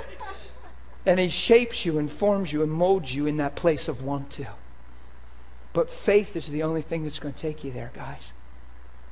Faith's the only thing that's going to take you there. That's a good thing. That's not a hard thing. Because it separates you from living sensual. Do you know how the church has been trapped to live sensual? You got to feel good to be doing good. But I feel all alone. I wish that void would be filled. It gets filled by faith. Father, I thank you I'm not alone, that you're right inside of me. And I think, or you drag to the altar and just want peace. Please pray for peace. For 3 weeks, the altar team's surrounding you. God, let her know your peace, God. And it sounds like a viable prayer. The Bible says you have peace with God. Because here's what's happening for those 3 weeks. You're dragging away, and the tears in your eyes are coming from the fact that here I go again, and I haven't had peace again. I still don't. And you're so aware of not having peace. And now you're on this desperate thing to just feel peace instead of know God. And now the more you focus on that, the more you're aware of this no peace, and it gets to be this huge thing in your life. And now you're crying, and next thing you know, well, why won't God give it to me? He mustn't love me. I must have done something really wrong. Maybe there's curses over my life. Maybe it's my great-grandmother. She might still be in the way. And the list goes on. And all it is the failure to stand up in the midst of feeling no peace and believing he's the Prince of Peace, and he's made peace between you and God, and you have total access to the Father through the Son, and I have peace with God, and I'm justified by faith. Romans 5:1. How do you have peace with God? Because I'm justified by faith. See where it comes from first? You go there by faith, and you'll have a continual peace in your heart, and you'll know that you know that you know. You get there by faith, guys. You follow me? I'm a little late. Oh, there you are. I was just thinking, where's Sue? She was going to come in here. I know she's here. I looked up, there you are. I'm a little late. I want to give you guys a little break, and we're going to have fun this last half with just some real good righteous stuff. Okay? Y'all cool? Get to meet somebody, say hi to somebody, hug somebody. Go take a break, go to the potty, whatever you need to do. Hey, man. And we don't have much time left. 12-something weeks. It's going fast, man. It's flying by. You better get in the room. Man, before you get back, we'll be down to about 6 weeks left. Come on. I'm telling you, it'll go fast like that. People said the school I didn't think went super fast for me in the fall, because it was a big change for me. Like, it was just different being here every day. And I was getting my now this isn't to get the from you guys. I was getting my granddaughter. I had my granddaughter overnight once a week, every week of her life. She was 4.5, and I had her every week overnight. When I did the school, I couldn't have her overnight because I knew you would do that thing. And so that was a change for me. I live a certain way. I travel on weekends, and I get a lot of phone calls at home for just counsel ministry. And I do my best to get back to people. Sometimes my best doesn't seem good enough, but I do my best. And so when I did the school, that was all the more time I wasn't at home when I'm normally calling people back on my times home. So it was just a real shift of schedule and a change for me. And it didn't go by like a blur, but the students thought it went fast. And I think that whole section on healing, I think that felt like 4 weeks when it was, thank you so much, when it was only really 1 or 2. So, amen. Well, we're going to cover a lot of stuff, and we're going to take our time, so don't be in a hurry. That's why we got the school set like we do, okay? And it might feel like sometimes I'm saying some of the same things over and over again, and I am. All right? And I'm covering some of the same stuff from different angles, because people hear and receive on different levels and in different ways, and you might use several analogies to make the same point. It's just all God. Go to Colossians chapter 1. I want to talk about just how right you are with God through the blood of Jesus, period. Okay? Because when you tell people they're right with God, their minds kick off and say, yeah, you don't know me. You don't know my life. Well, the only reason you're able to say that, and that's your scenario, is because of this thing you're missing right here that we're about to speak. Because I'm telling you, a sin consciousness will produce more sin. A righteous consciousness will produce righteous fruit. Remember yesterday? Become a good tree to bear good fruit. It sounds simple, but it's so profound. It's like, whoa, that is such a simple shift, but it's a huge difference. Being a good tree versus trying to do good is way different. If I already have an A+ on my report card and I'm already measured up through Christ, I'm already here. I've arrived. I'm home. That sure beats trying to get home. I know people saying, I'm just trying to get back, brother. I'm just trying to get back to where I was. Why are you trying to get back to where you were? What do you mean? Just be there now. Just say, God, thank you. You love me. You washed me through the blood. I'm home. And I don't know what I was thinking. Yay. I hear that language all the time. Well, I'm just trying to get back, brother. And it's been a year and a half now.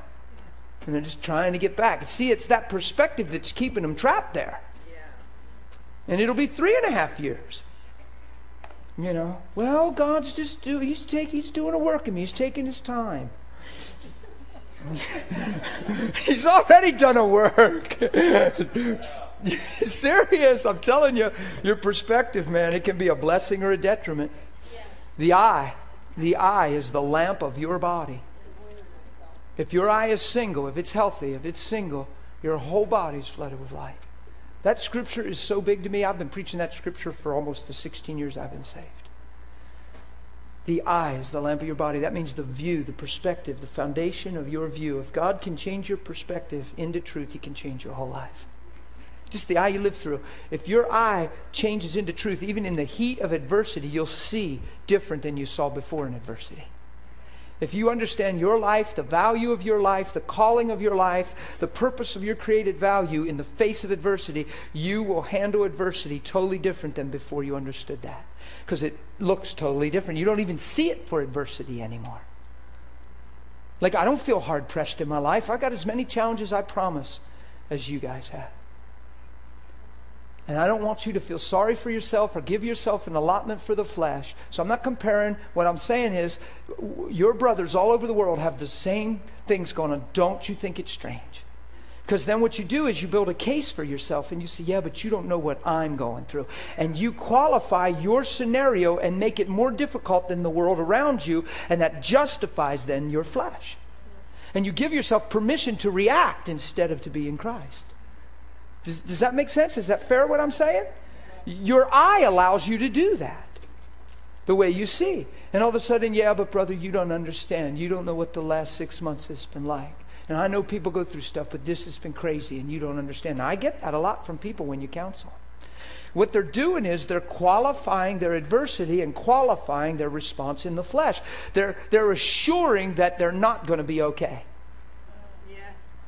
Even though they're desperately trying to say they want to be okay, their perspective is guaranteeing that they're not going to be okay. Because they're starting to feel sorry for themselves. They want you to understand. They want you to be sympathetic and sensitive. Look, why don't you lighten up and back off? Don't you know what I've been through? That's the comments that people say. And it sounds, and we get scared of that, and we fall into that because we're like, whoa, we need to be more sensitive. Yeah. And then we accommodate it and we allow people to feel victimized. And love is way stronger than that. Love is just, you know, if I'd have you alone in a room and you would talk like that to me, you'd be amazed how I wouldn't back off even a little bit. I'd say, no, I hear what you're trying to say and I know that seems right to you, but look at me, honey, listen. And I would go straight into truth. And I can honestly tell you, I haven't had a blowout or a fallout with anybody. I haven't had anybody just, rah. One time on the phone, and that person said that they felt like they hated me for 2 years because I wouldn't agree with them at how wrong their spouse was. That's what they wanted. They wanted to use the power of my position to get me in agreement, to use me as a pawn of power. Or even Pastor Dan says you're wrong. And they just want me to agree with them and sympathize and be sensitive to their flesh. Refuse to. I won't do that. I will cut that out of you before I burn that in you. While we're on the phone talking,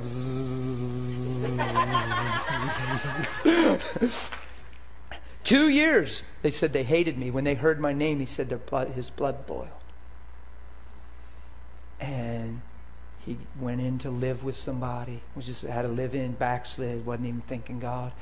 A live-in girlfriend for 2 years while he's hurt. Because he's hurt. And he's justifying it because the whole world's against him. And even Pastor Dan won't understand. As if I'm the reason for his sin. That's what we do, right? It's got to be somebody's fault. It's the woman you gave me. That's why I ate the tree. I mean, if when they gave me the woman, I'd probably be in a good place right now. Isn't that how we do? That's what sin taught us, self-preservation. He said one morning he was laying on his bed because he came running into church crying and he was holding me and I didn't know what really was going on. He was just crying, saying he was sorry. It was amazing. He was laying on his bed and the Spirit of God came upon him laying on his bed. Lost in sin. That's how much God loves us, guys. Came upon him on the bed and said, "Where have you been, son? Come home. I love you." Now somebody was interceding for him, praying. He's shaking on his bed, crying. Got on his knees and worshiped Jesus as Lord. Stood up and thought of me and the bitterness he had towards me. And he got in his car and ran to church and hugged me crying and told me the whole experience. I was like, welcome home. I have to be stronger and more secure in my life than his feelings towards me. And at the same time, I can't be hard-hearted and say, well, I don't care what he thinks. See, that's the crossed line we do sometimes. We act so secure that we're like, well, I don't care what people say about me. And that reveals you already do. You're trying to harden yourself. Well, it don't matter what you think. Well, you're saying, yes, it does. It is a big one. The why, the motive of your heart, the why, the wellspring of where you live from, called the why of your life, is what determines your life. You'll never rise above your motive, ever. I can talk to Susan, and I can lovingly correct her, and I can say everything necessary that I need to her from a heart of love, and it's totally acceptable and covered with grace. I can turn around and say the same exact words to her with the need to be right, to set her straight, or because I feel self-righteous in my heart and I'm just trying to prove her wrong, and say the same exact words that are right and be wrong. Yeah. And have no grace on it, it could cause a lot of harm, and could say the same exact words from a different place. Yeah. Isn't that amazing? The why behind your heart, it has to become love. And I promise you, the whole reason for this school, we're going to really talk about becoming love. Last school, there was so much stretching in the room, it was funny. People crying. I look around because we're going to go into depth on love and what it is and isn't and how to get there and how to become it. And we'll take a long time on that, I promise. And because it's the goal of our instruction is love. The reason we're not talking about it right away is because you have to make the pathway to become love. We have to see that we're right with God. If you don't see you're right with God, you won't pursue intimacy with God. You can't love God first. He first loved you. When you realize that, you love Him. You're not trying to love God. You're not trying to obey God. You're in love. Why? Because His love came and taught you what love is. His love overwhelmed you, overtook you, captured you. And now you love. Do you get it? Oh, it's really good. So we're not falling in and falling out of love. That is a worldly phrase, and that is bunk. Love is love. It doesn't fail. It doesn't seek its own. It doesn't take any account of a suffer wrong. Why? Because it's not about itself. It's about others. That's why God's not offended with you. He loves you. That's why He's not repulsed by you. He draws near to you. That's why when sin abounds, grace abounds more, because of love. Come on, when sin abounds more, we're repulsed. When sin abounds more, self-righteousness backs away or swings a hammer. When sin abounds, God's grace abounds even more because of love. Because what He says is, that is so not who you are. That is so not who I created you to be. There's so much more to your life than that. I love you. It's so powerful.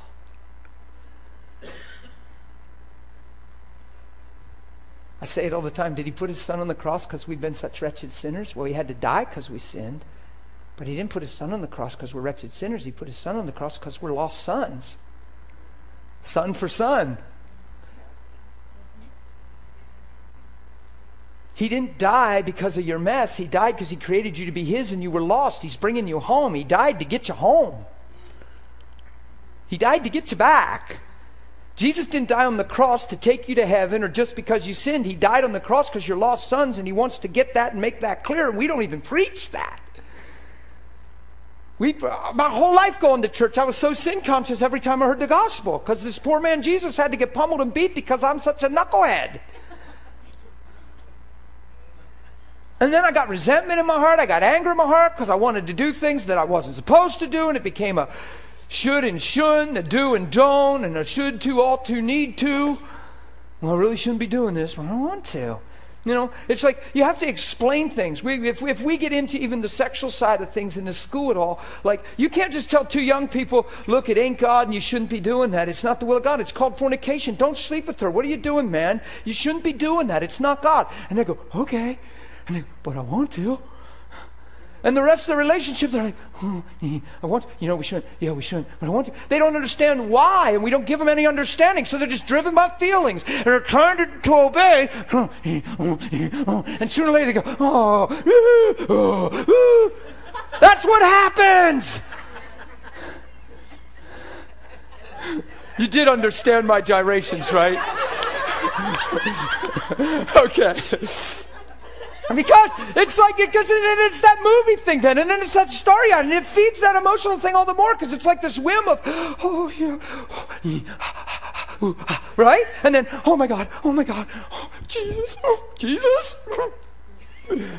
And then a week later, right? And after a while, you cross that, and then it's not even a week, it's just, sorry. Well, God knows our heart. And it's because we force people into this religious, legalistic, you shouldn't do that. You shouldn't be doing that. Well, if you love God, you wouldn't do that. It's because we don't understand. We don't see the value and the honor of our lives. We don't understand love. Young men don't understand what it means to honor a woman in true love instead of need a woman and fulfill his desire. Women don't know what it means to stand in honor and draw Christ up and out of a man and know that they're a prize to be won and they're worth that. So we're just into the heat of it all and wanting people to think we're cute and pretty and I want you and you want me? Oh, and that's enough today. You want me? Yeah, okay. I'm wanted. That is so shallow. Such a lie. How? This is school. Welcome to school. We'll get on some of this stuff. It sounds like we're trying to get there now. Lord, where do I go? Can I do this? Because I'm not. Serious. It's not about don't do this because. We need to see the honor of covenant and love. And how can I be in a relationship with somebody and look them in the eyes and tell them I love them and turn right around and feel like I hate him and talk bad about him? It's because of the whole time I'm living under the mask of self-centered desire in the flesh, and I'm trying to find identity through that relationship. So at all costs, I'm trying to find identity. So when I say I love, it's at the expense of that person, because it's still all about me. And guys pursue that and learn how to play that. And girls, forgive me for this. But if your identity, because you're created so precious and valuable in God, and Satan loves to mock that, you become so vulnerable, so insecure, that you just become easy prey when you don't know who you are. You will fall prey to any whim and any fancy of just that you're special, you're important, you turn me on, you're awesome, you're the best. Really? Because you don't believe that, you want to believe that, and you think that's making it real. It's such a lie from hell. That's why it never feels good later. I've had young teenage girls, countless. Makes me cry. I have a hard time talking about it. Come to me crying in that scenario over and over, and I plead with them, hold their hands, hold them like they're my own daughter, speak to them and plead with them and tell them who they are, and they get back in that rat race, get on the computer, get caught up in the talk, and next thing you know, they're far away from truth, and they're right back in the same slime, and crying because they slept with Billy and just met him yesterday. But he made me feel important. I ask girls, why did you do it? Why'd you do it? Oh, I just felt, I don't know, for a minute I felt special, and my mind said this isn't going to make me special, but I felt like I needed to feel special, so I felt so good. I've been in that way too many times with young ladies. Way too many. Breaks my heart. Okay, God, I'm not doing good. I'm in trouble.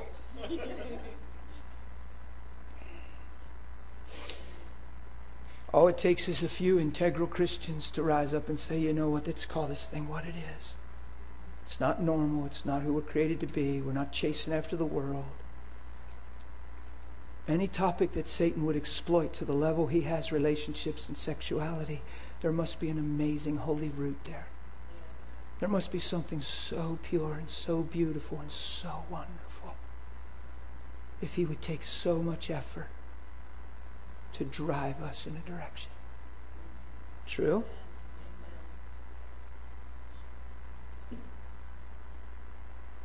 I mean, he touches us in that area at a young age. I was 11, and I found a pornographic magazine on the railroad tracks. And I picked it up. I went, what? I'm 11. I'm sitting on the train dock on a Sunday afternoon. Everything's shut down, and I'll never forget that. I sat there, and it corrupted. It just put things in my... I was like... And I was captured. 11 years old. 11. Lassoed. Marked with self-centered desire. Fantasy. Me, at the expense of human flesh. In the name of love for me.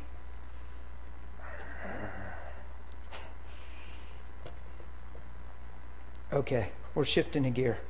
I just got grace to shift a gear. I don't know why I went there so serious like I did for that little bit of time, but we went there.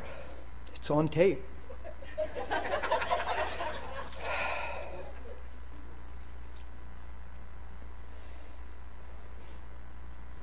Okay, I'm still having a little trouble. That thing I just talked about, the only reason we have that capacity is because I'm just being straight. I'm not looking around right now on purpose. I'm not talking to anybody in this room. I don't preach that way. The only reason we have that capacity to live that way and get thrown around like that is because we failed to see who we are through Him, receive righteous identity, and have God reality. The only reason we can live that way is because we're still searching. It means we're in identity crisis. And we're trying to find ourselves through life and through people, through surface words and expressions. And the world and the movies and the commercials are doing their best to keep you captured. And for some reason, we keep feeding on that stuff as if it's our calling or something.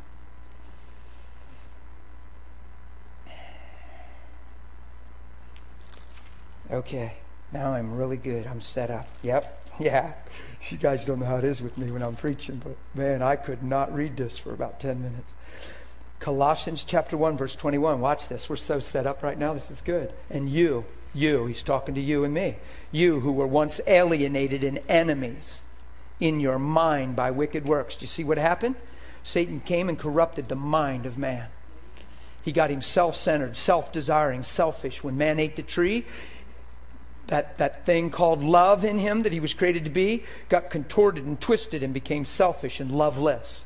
So love went to selfishness. There's no selfishness in love. There's no love in selfishness. It's impossible to have both. Now we're growing. That doesn't mean we can't grow. That doesn't mean you're cut off because you acted in some selfishness. What matters is that when you see it for what it is, call it what it is, thank God it's not who you are, and grow in this place so that gets clipped out of you. Stop blaming your selfish actions on other people's deficits and misnomers and excusing it away because you'll continue to flow in it. You're giving it permission. I don't care how unjust you treat me. I have no permission to live for my flesh. You're not my barometer or my standard. I love you. I'm called to love you. You're not my reason for being less than who he is. And if I'm making you, I'm way deceived. Well, I wouldn't feel this way if they wouldn't have said that. What is that? That is a flesh excuse. You're pampering your flesh. Stop that. Well, I wouldn't feel this way if they didn't say that. Well, you do feel this way because they said that. So what's that reveal? Shame on them? No. There's a place for you to grow. Why does that move you so much? They're not Lord. They're not Jesus. They're just another person looking for attention. And if they knew Christ, they wouldn't have said what they said. So why are they becoming your barometer? You get it? But I'm telling you, that sells with us. And we'll talk to a good friend and say, and she'll say, or he'll say, because it's not a girl thing, it's all of us. So when I said she, I just wanted to say, or he. They said that? I can't believe they said that. Yeah, they said, man, that must have really hurt. You better believe it hurt. Man, I'm sorry they said it. That's normal, everyday conversation in the church. How you doing today? Well, I was doing good. What do you mean? Well, I got on Facebook and I saw so-and-so posted this. I can't believe they said that. All I meant was this when I wrote this. And we get caught into this petty circle of nothing.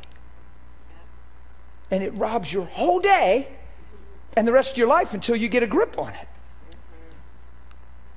And you can go to church and sing the most amazing songs and leave and live with that mindset. And then your friend says, they posted what?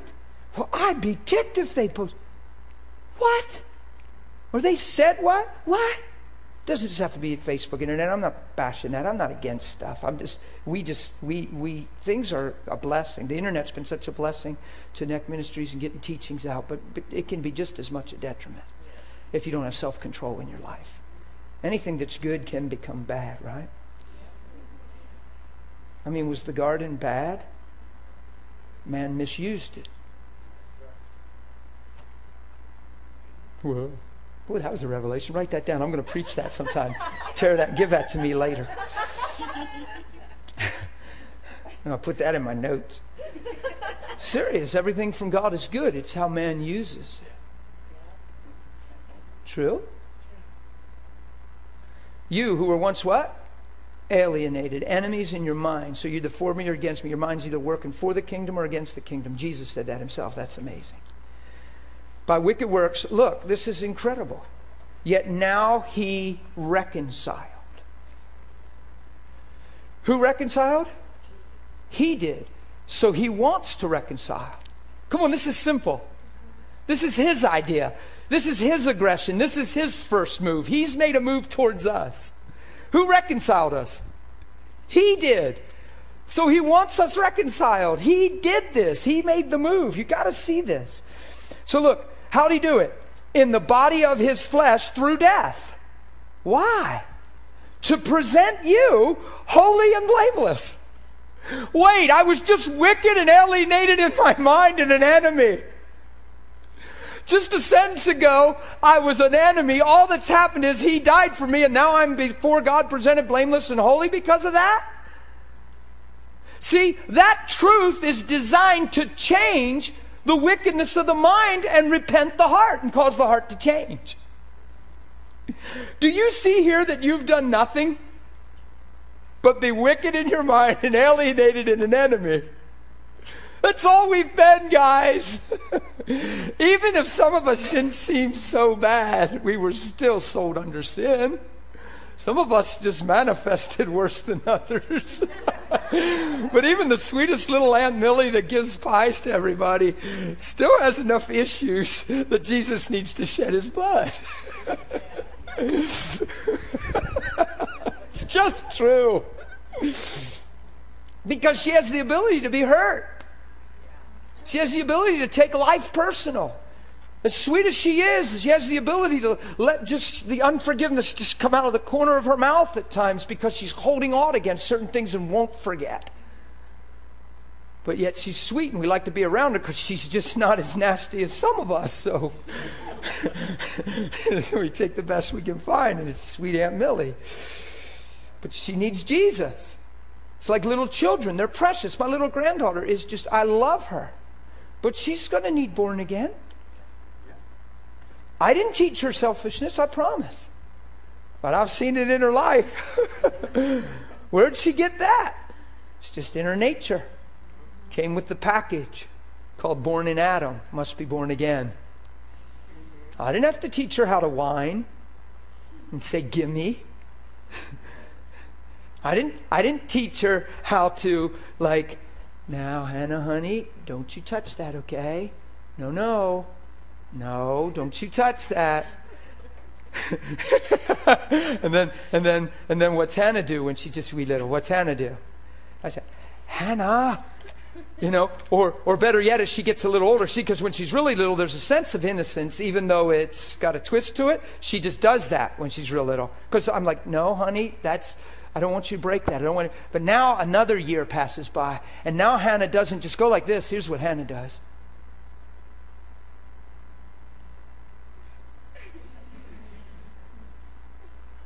Or just with a little finger. And you're like, who taught her that? You didn't have to. It was already in her. I'm glad it got out of you. But see, we see the sweetness in her then. We can see the value in her then. She's a child. She's precious. We even give more grace at that age. And we're like, oh, she's just a kid. As you get a little older, then we put more expectations. You're not just a kid now, and da-da-da-da-da-da. But until the nature changes, until they're born again, they can't produce anything else. And they can put on a good show and smile at you and behind you. And then we get all hurt. I can't believe you did that. And you live like a snake, and you're like a Jekyll and Hyde. It's all you know until you're born again. Because you're an enemy and alienated by the wickedness that's going through your mind. But in that, God didn't say shape up or ship out. God didn't say, look, you guys need to get it straight or you're going to forever stay crooked. It's on you guys. Come on. No. He put his own son on the cross and put our sin on him to show that we're more than what we've been living. That's what God's trying to say. Now, unfortunately, at large, we don't preach it that way. The cross reveals your value. It doesn't point out your sin. The cross removes your sin. The cross takes your sin away. Behold, the Lamb of God who takes away the sin of the world. It's not the issue now. Sonship is the issue. Right standing with God is the issue. Righteousness is the issue. Being restored and redeemed back to the Father's the issue. And if you'll start there and understand that in the beginning, you will run well. It's your place to accept that. That's where you come in and live by faith. And even though some of those wretched, wicked things still try to whisper, old blasts from the past still try to remind, old things that used to own you and mock the gospel through your life and your created value and all that stuff, and you didn't even know that was going, still come to see if they can have a piece of you. That's where you have to stand. I am so much more than what just went through my mind. Father, I thank you for the love you're building in my heart, and I thank you for holiness, and I thank you for loving me and receiving me. Thank you for teaching me to live set apart and sanctified. Your divine nature is ruling me. I am escaped from the world that's ruled through lust. I thank you for love. You got to stay in that place and cast everything down that rises above him. How do you do that? I bind you, I rebuke you, I bind you. No, you'd be doing that all day. You go through seasons in your life where something just comes and tries to rock you and it won't come out of your head. Who's ever had that? And you're like, brr, brr, brr. Who's ever had that? Just this thing that you keep thinking and you seem conscious of it and you don't want to think it. And you're like, why do I keep thinking that? And it's like you can't turn it off. Did you ever had that? I've had that. You know what those seasons have done for me? Made me know God more, love God more, and be sure of who I am. Well, that sure beats letting it sell you out, buy you out, sell you cheap, and take on the identity of what you're thinking instead of what he said. First of all, our hearts are pure enough to care about what's running through our minds. And if we were ruled by wicked minds, where's the attack point of the enemy? That's the only place he can try to get a foothold, to get you to believe wrong, get you to think wrong, see wrong. That's why it says the weapons of your warfare, 2 Corinthians 10, even though you walk in the flesh, that means you have a body. It doesn't mean you live by the dictates of flesh, but you have a flesh body. Even though you're housed by flesh, the weapons of your warfare aren't carnal, but mighty for the pulling down of strongholds. That's fortresses and castles of wrong believing that have been built up in our lives for years. Truth comes and devastates them, man. It's like dynamite at the foundation. Truth just blows that stuff apart. You get it? Jericho and the fortified city and just marching around, the shouting. Wonder if you just keep marching in truth. Wonder if that thing just keeps there. Yeah. You just keep marching in truth and they start believing it. And next thing you know, Jesus! And come on. These stories are there for a reason. They point to truth. They point to Christ and the finished work. Strongholds. Where's the strongholds build? Your mind. And all of a sudden you just can't believe. You say, well, I just can't believe God could love me. I just can't believe. Well, honey, it doesn't even matter that you feel that way and see that. It says he does here. At some point you have to honor his word above how you feel, because he honored his word above his name.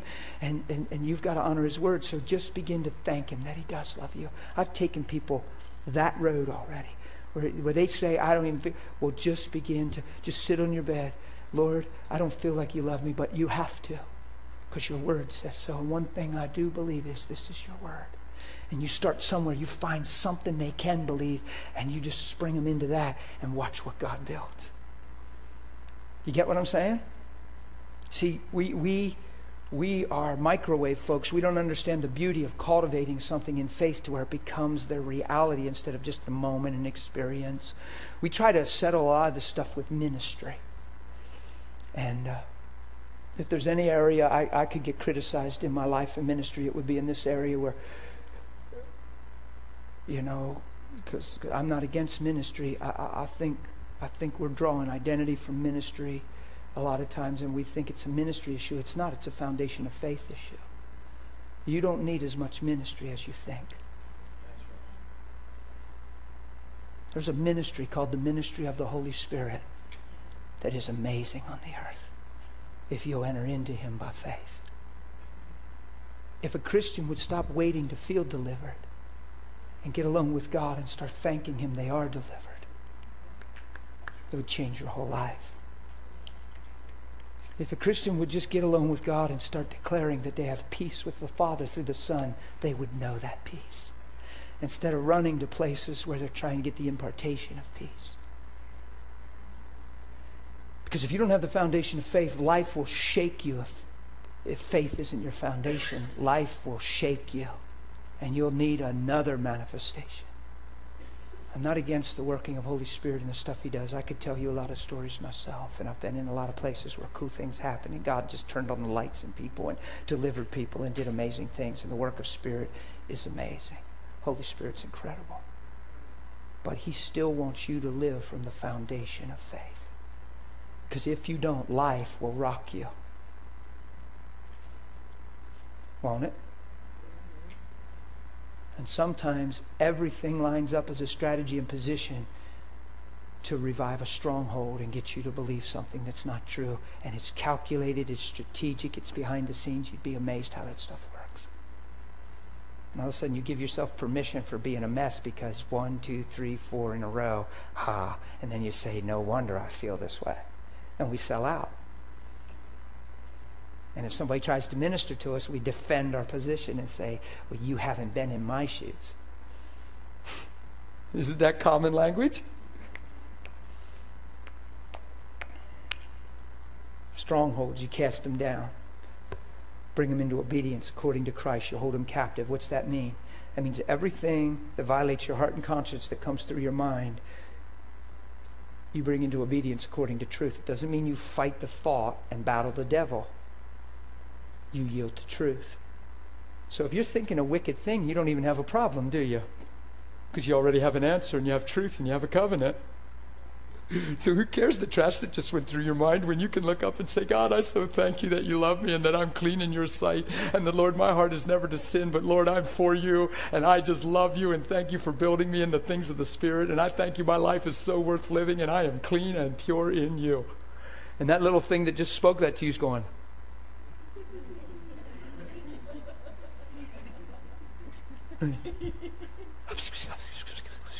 and Father, I just want to let you know that I am so glad for the day you came and changed my life forever. That old man has so died, and I am alive and new, and my life is so worth living in you. And you know why he would look like that? Because he's used to going, and Christians graying out and taking to heart what they hear and then going to ask for prayer because they sold short. Asking for prayer just because of what they're thinking. And then you know what the church does? The church accommodates and says, well, you're probably only halfway saved or there must be some lingering thing in you. It's not in you. It's outside trying to get back in. It's the biggest mistake we make in the church. I'm convinced of it. I would hang on a cross for that one. The church could crucify me for that one because that one's gotten so big in the church that we're trying to get everything out of each other. And all we're doing in the process is saying that it's in us. Just because I have a thought, don't tell me it's in me. It's trying to get back in. It wants me again. And as soon as I submit to fear and call you and say, you need to deliver me, I think I have a stronghold of fear. I think I have something in my lineage, some curse. I think I need, fear's rooted in me. Now I've just opened myself up for it to have a home.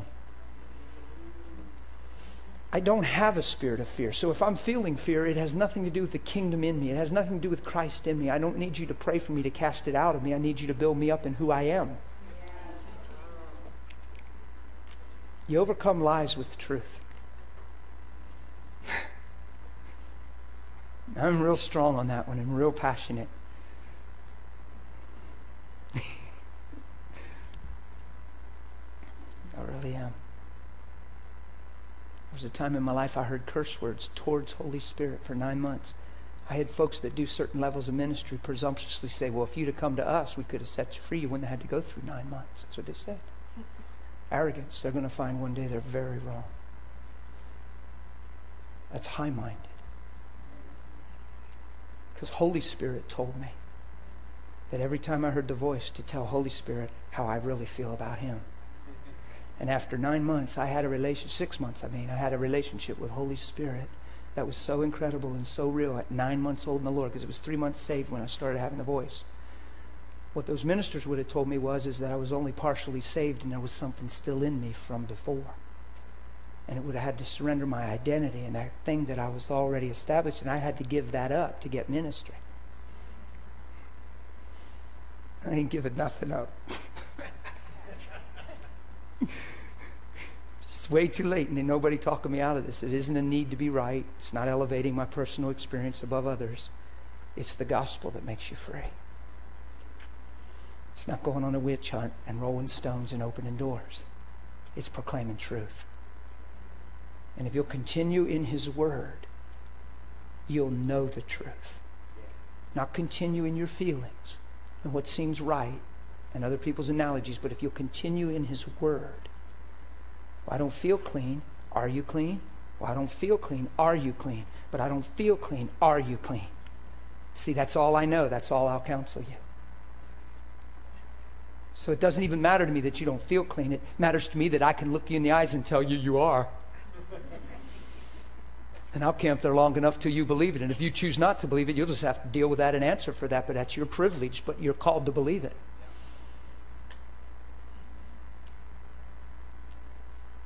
And here's what I've been told by a lot of folks. Well, Dan, you don't understand. Not everybody can believe that. So then we accommodate their unbelief and come up with another way. I will not accommodate your unbelief. I will call you to rise to faith. If God said that every man has the measure of faith, don't you tell me that not everybody can believe that when he called us to live by faith. Yes, you can. I will not accommodate the weakness of flesh. I will drive it out of you or you will run away. One or the other. You'll go find another way. Here's the good news. You can be free right now. Starting by faith. You can have joy right now. You can know you're clean right now. You want me to prove it? Because this isn't my doctrine. I read this book. I have lived in this book. I haven't lived here. And I haven't lived through experiences. I don't think much of experiences. I won't let experiences define God or your life. This is who you are. And I'm real adamant about this one. I've seen this whole topic that I'm on right now do so much damage and subvert the clear preaching of the finished work of Christ to where we honor what he's done and become a living product of his finished work.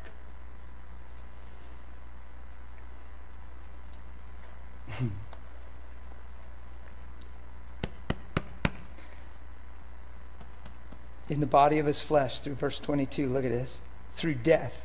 Why? To present you what? Holy, blameless, and oh my goodness, and above what? Above reproach. You guys understand that? So you're not being scolded, corrected, fault-finded with. You're not, man. He loves you. You're holy. What else are you? Through what? Wait. A verse ago, I was wicked, alienated, and an enemy. Now, he reconciled what was wicked, alienated, and an enemy by one thing. The body of his flesh through death. And now I'm standing before him blameless, holy, blameless, and above reproach. Now watch. This is the word of Almighty God. That's your position right now through Christ. Do you see that in your Bible? If indeed you, who? If indeed you continue in the faith. You accept this. You believe this. You're grounded, you're steadfast, and you're not moved away from the hope of the gospel which you've heard. Well, unfortunately, many of us haven't heard this hope and this gospel. Some of us have only heard, look, God knows you're going to sin. You're always going to sin. We're always going to make mistakes. We're always going to mess up. Thank God for the blood. At least he loved us. There's a way to heaven. He'll forgive us. Just, man, when just make sure you repent for your sin. Who's grew up with that one?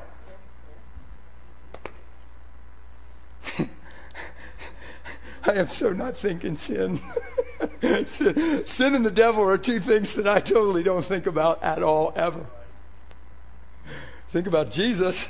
I think about him loving me. I think about Hannah. You're awesome. I do. I think about Hannah.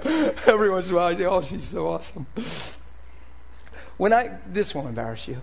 When I first met Hannah, she has this heart like this, but at the same time, discouraged things. I had stuff hitting here when I first met you.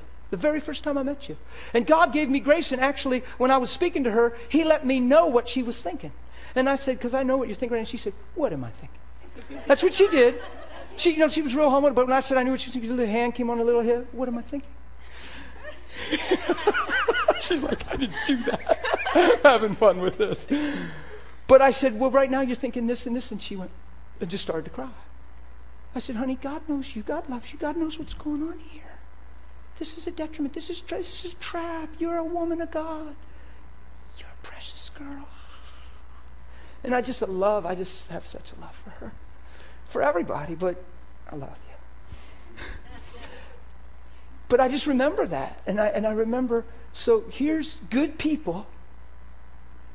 And the only place Satan can try to hit is here. To where all of a sudden you don't even think you're good. In the sense of wanting to do right. To where you actually just sell out even your good holy desire and your God-given. Not as I wasn't where she was at. What I'm saying is that's the process, that's the intention, and that's the struggle. And then you don't look in the mirror and feel good because you feel this stuff and you're questioning and you're never assured. And now you're lost and alone, and now you're seeking value and seeking identity, and your esteem is shattered, and it's all lies. Because the whole time that's happening, your life's worth his death. Oh.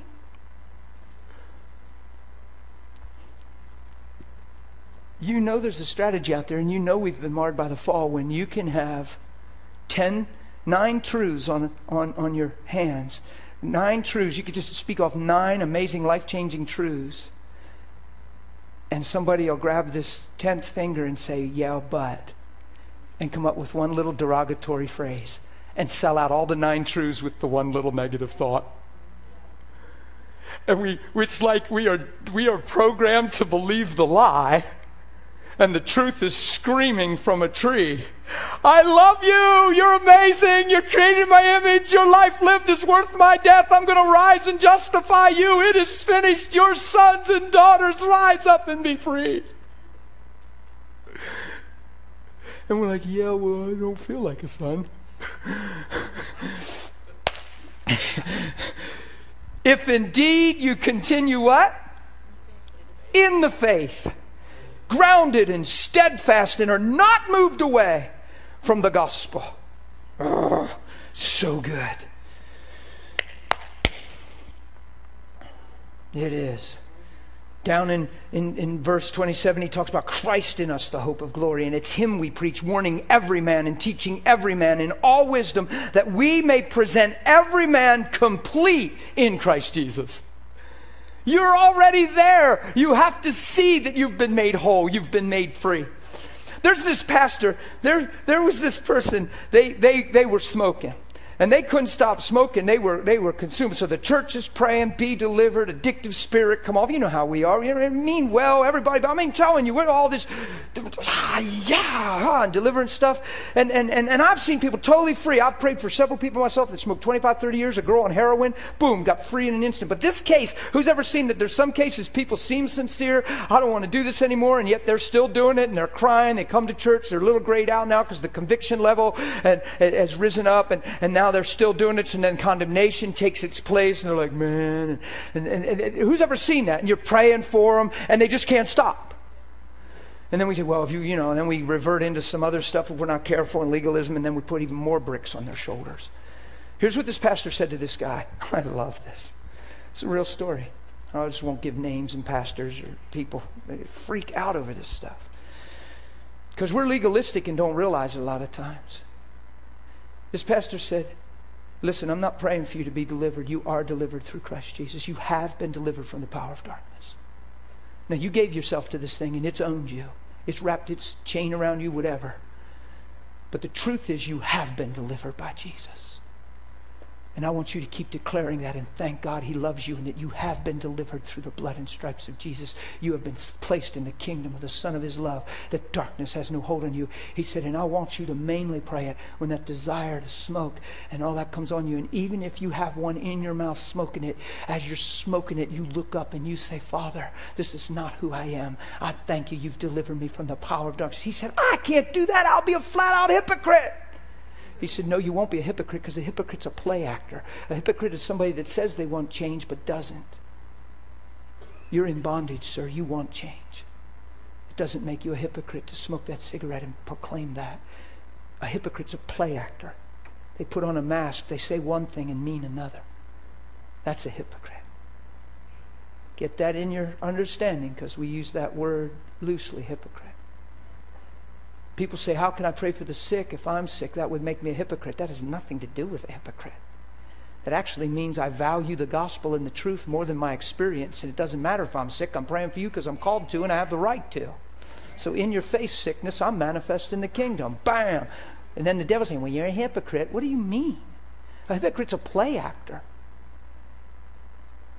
A hypocrite's hanging out in all the right places and saying you want change and really not wanting change. Trying to fit in and find identity in more places than one. That's what I was in my teenage years. I went to a youth group because I fit in there and found friends there, and then I had my friends from school that had nothing to do with youth group. And I put on this jacket and this face, and then I put on this jacket and this face. I acquired this language and this language because it gave me 2 circles of friends, and I felt more accepted. And I had more avenues of fellowship. I did that my whole teenage life. I was messed up, man. See, and Jesus got a hold of me. See? And here I am. You guys got me up here teaching, and I was a mess. That ought to give you some serious hope, huh?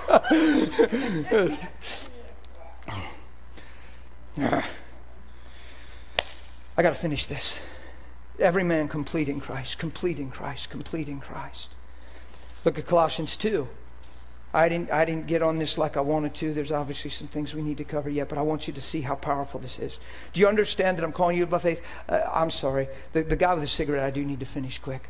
I was cutting it off. I thought I don't yet, but I do need to finish it.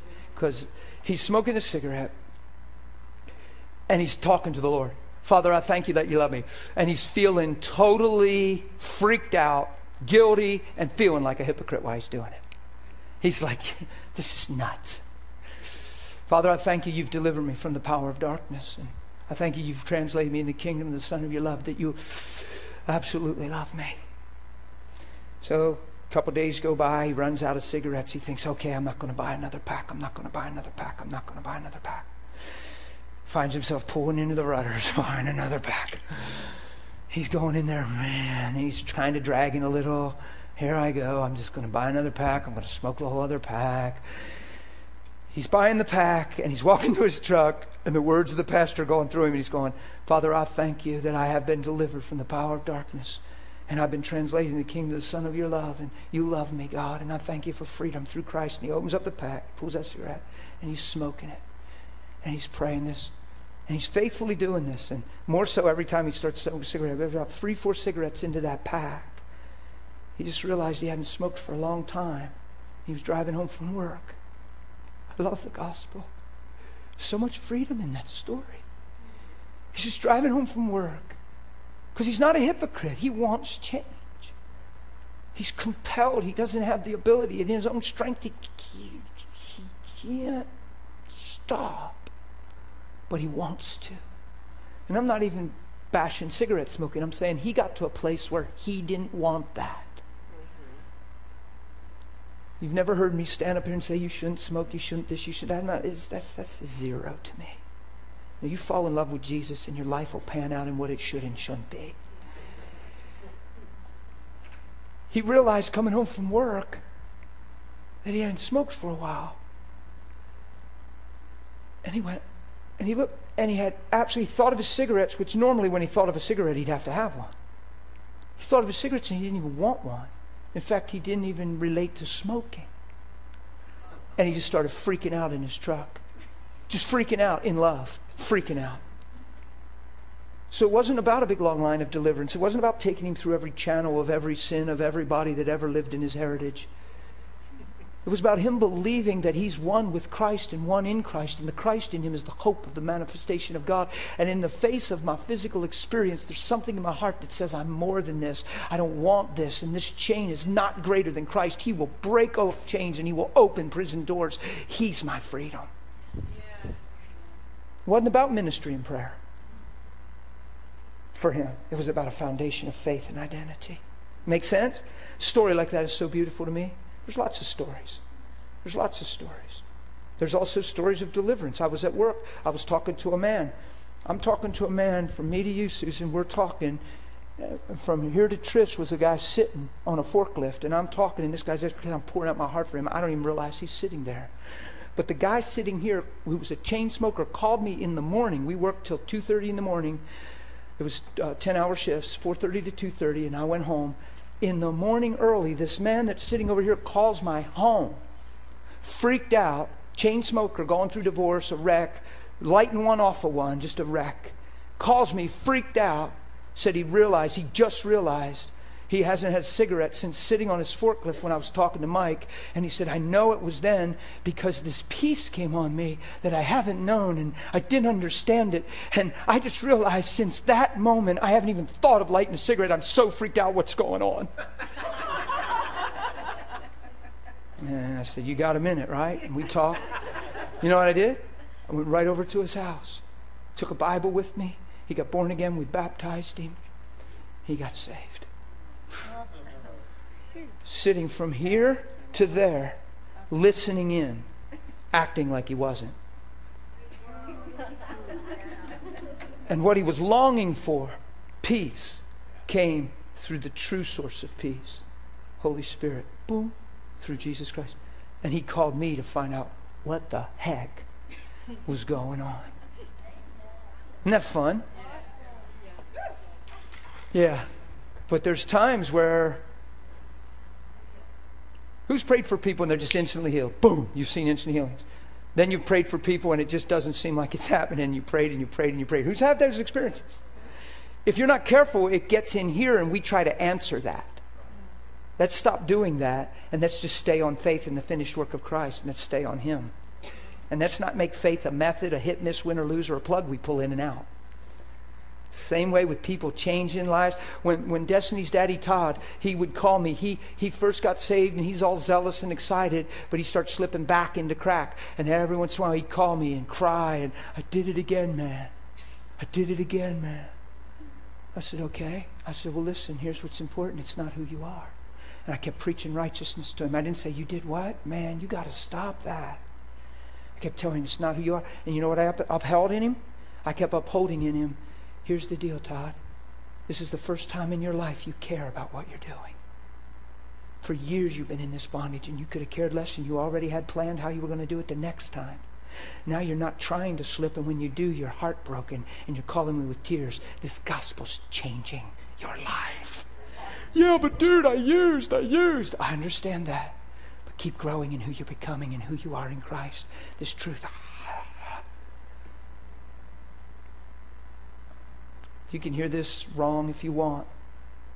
I'm glad he's calling me because I know what I'm going to tell him. I'm not so sure what others would have told him. I think at the cost of identity, I think they'd have took him back to his roots or something. Todd doesn't have a grid for that because he's never been taught that. So when he gets around that, it kind of freaks him out. And he talks a little harsher on that topic than I do. He really does. You know why? Because it's the gospel that made him free. It's the revelation of Jesus that made him free. It's not because I programmed him to be against something. I never even talked to him about any of that stuff. He came to me after he started getting known and traveling and asked me, what's all this about this, and this? What is that? And I said, well, we talked a little. He said, it's everywhere. I said, I know. Because we're accommodating unbelief in a lot of cases. Not in every. There's a place for Holy Spirit to touch somebody in their life in an area where they haven't gotten past since age 8. I've seen it and I understand it. But when you think it's your calling and that everybody has to have that, you're not building faith in people. You're actually telling them why they might have a problem. And if you preach that everybody has to have that, you're doing injustice to this book. Holy Spirit, by the gift of the Spirit, will take you there if necessary. Don't look for issues, look for Jesus. You hear me? Yes. We'll probably get on that a little bit at times, but I want you to know I'm not projecting against ministries. I honor the gospel. And I'm reading here that I am blameless and holy and above reproach if I walk by faith. It doesn't mean I have hidden issues and strongholds and hooks and closet doors. That man died. I have Jesus. And there's some ways I've been trained to live and think that Jesus is changing as I continue in Him. Follow me? Some of this deliverance you experience, you don't even know it when it's Holy Ghost. You're just in a bedroom seeking Him and something gets ripped out of your life and you don't even know it. And there's times you're alone with Him seeking and you get this amazing awareness of, and this thing will manifest and you go, oh my God. And I was like, Jesus, and it's done. And people have had it. I love those. That's Jesus walking you through stuff. We'd have a whole lot more of that if we were seeking Him. Like Don said on Sunday, I wanted to hug him. He said, some of us have been so busy on the phone, we should have been busy at the throne. And I said, oops, that's a good one. I swore I wasn't going to preach it, but I just did. It's true. It's true. We don't need as much ministry as we think. I'm closing. Oh, it's late. We'll pick up at Colossians 2. Colossians 2 is so good, but it'll be here tomorrow. That's the good thing about the Word. It'll be here tomorrow. And you know what else is cool about that? It'll say the same thing that it says today. This thing is not going to turn, shift, or change. Your circumstances might, but this won't. So don't you. Let's pray. Let's lift our voice and pray to God and thank Him for today and just increase and just grow in us. But we're going to cover this. I got on some other topics today. That's just the way school is. That's the way I am and in the Lord. But I really want to nail down righteousness. But you can start building on that today. You leave here today knowing you're what? Holy, blameless, and above reproach. Guys, that's you right now because He died. He died to present you that way. You have to receive that. You have to put that on. You're the one that keeps on that righteousness. God will never take off your robe of righteousness. The devil has no authority to do it. All he can do is trick you out of it and you can undress. That's the only way you won't walk in righteousness, if you undress. Why would you undress when you look so good in Him? Yay. So, Father, we just thank You for the finished work of Jesus. We believe the gospel. And in the face of feelings in this room, Lord, I know that there's people here for many different reasons. And I'm aware that there's people here for just being established in certain revelations through truth. And some don't feel certain ways, and it seems this, seems that. I thank You that today You begin right now today to root them and ground them in a sincere foundation, a true foundation of faith that rests simply on the finished work of Christ, that permits them and allows them to open up their heart and soul to You and say, thank You that I'm clean. Not that it's a repeated prayer led from the pulpit, but that in their heart they can say, thank You that I'm blameless. Thank You that I'm above reproach in Your sight. You are not scorning me. You are not adjusting me. You're not criticizing me. You're doing nothing but loving me. Thank You for building me in this truth. And I stand steadfast and I'm rooted in this. I choose faith today and I'm living by faith. And the way it seems or seems not is irrelevant today. The way it is through Christ is my true identity. I'm going to grow in it, God. And thank You for helping me. Father, I thank You that over every person right now in this place, that would be the mindset, the heart, and the release of grace upon us as a class today. And I thank You we're rooted, grounded, and established in this love. And I thank You nothing can move us away. In Jesus' name. Amen? Amen. Amen. See, if you open up your theology big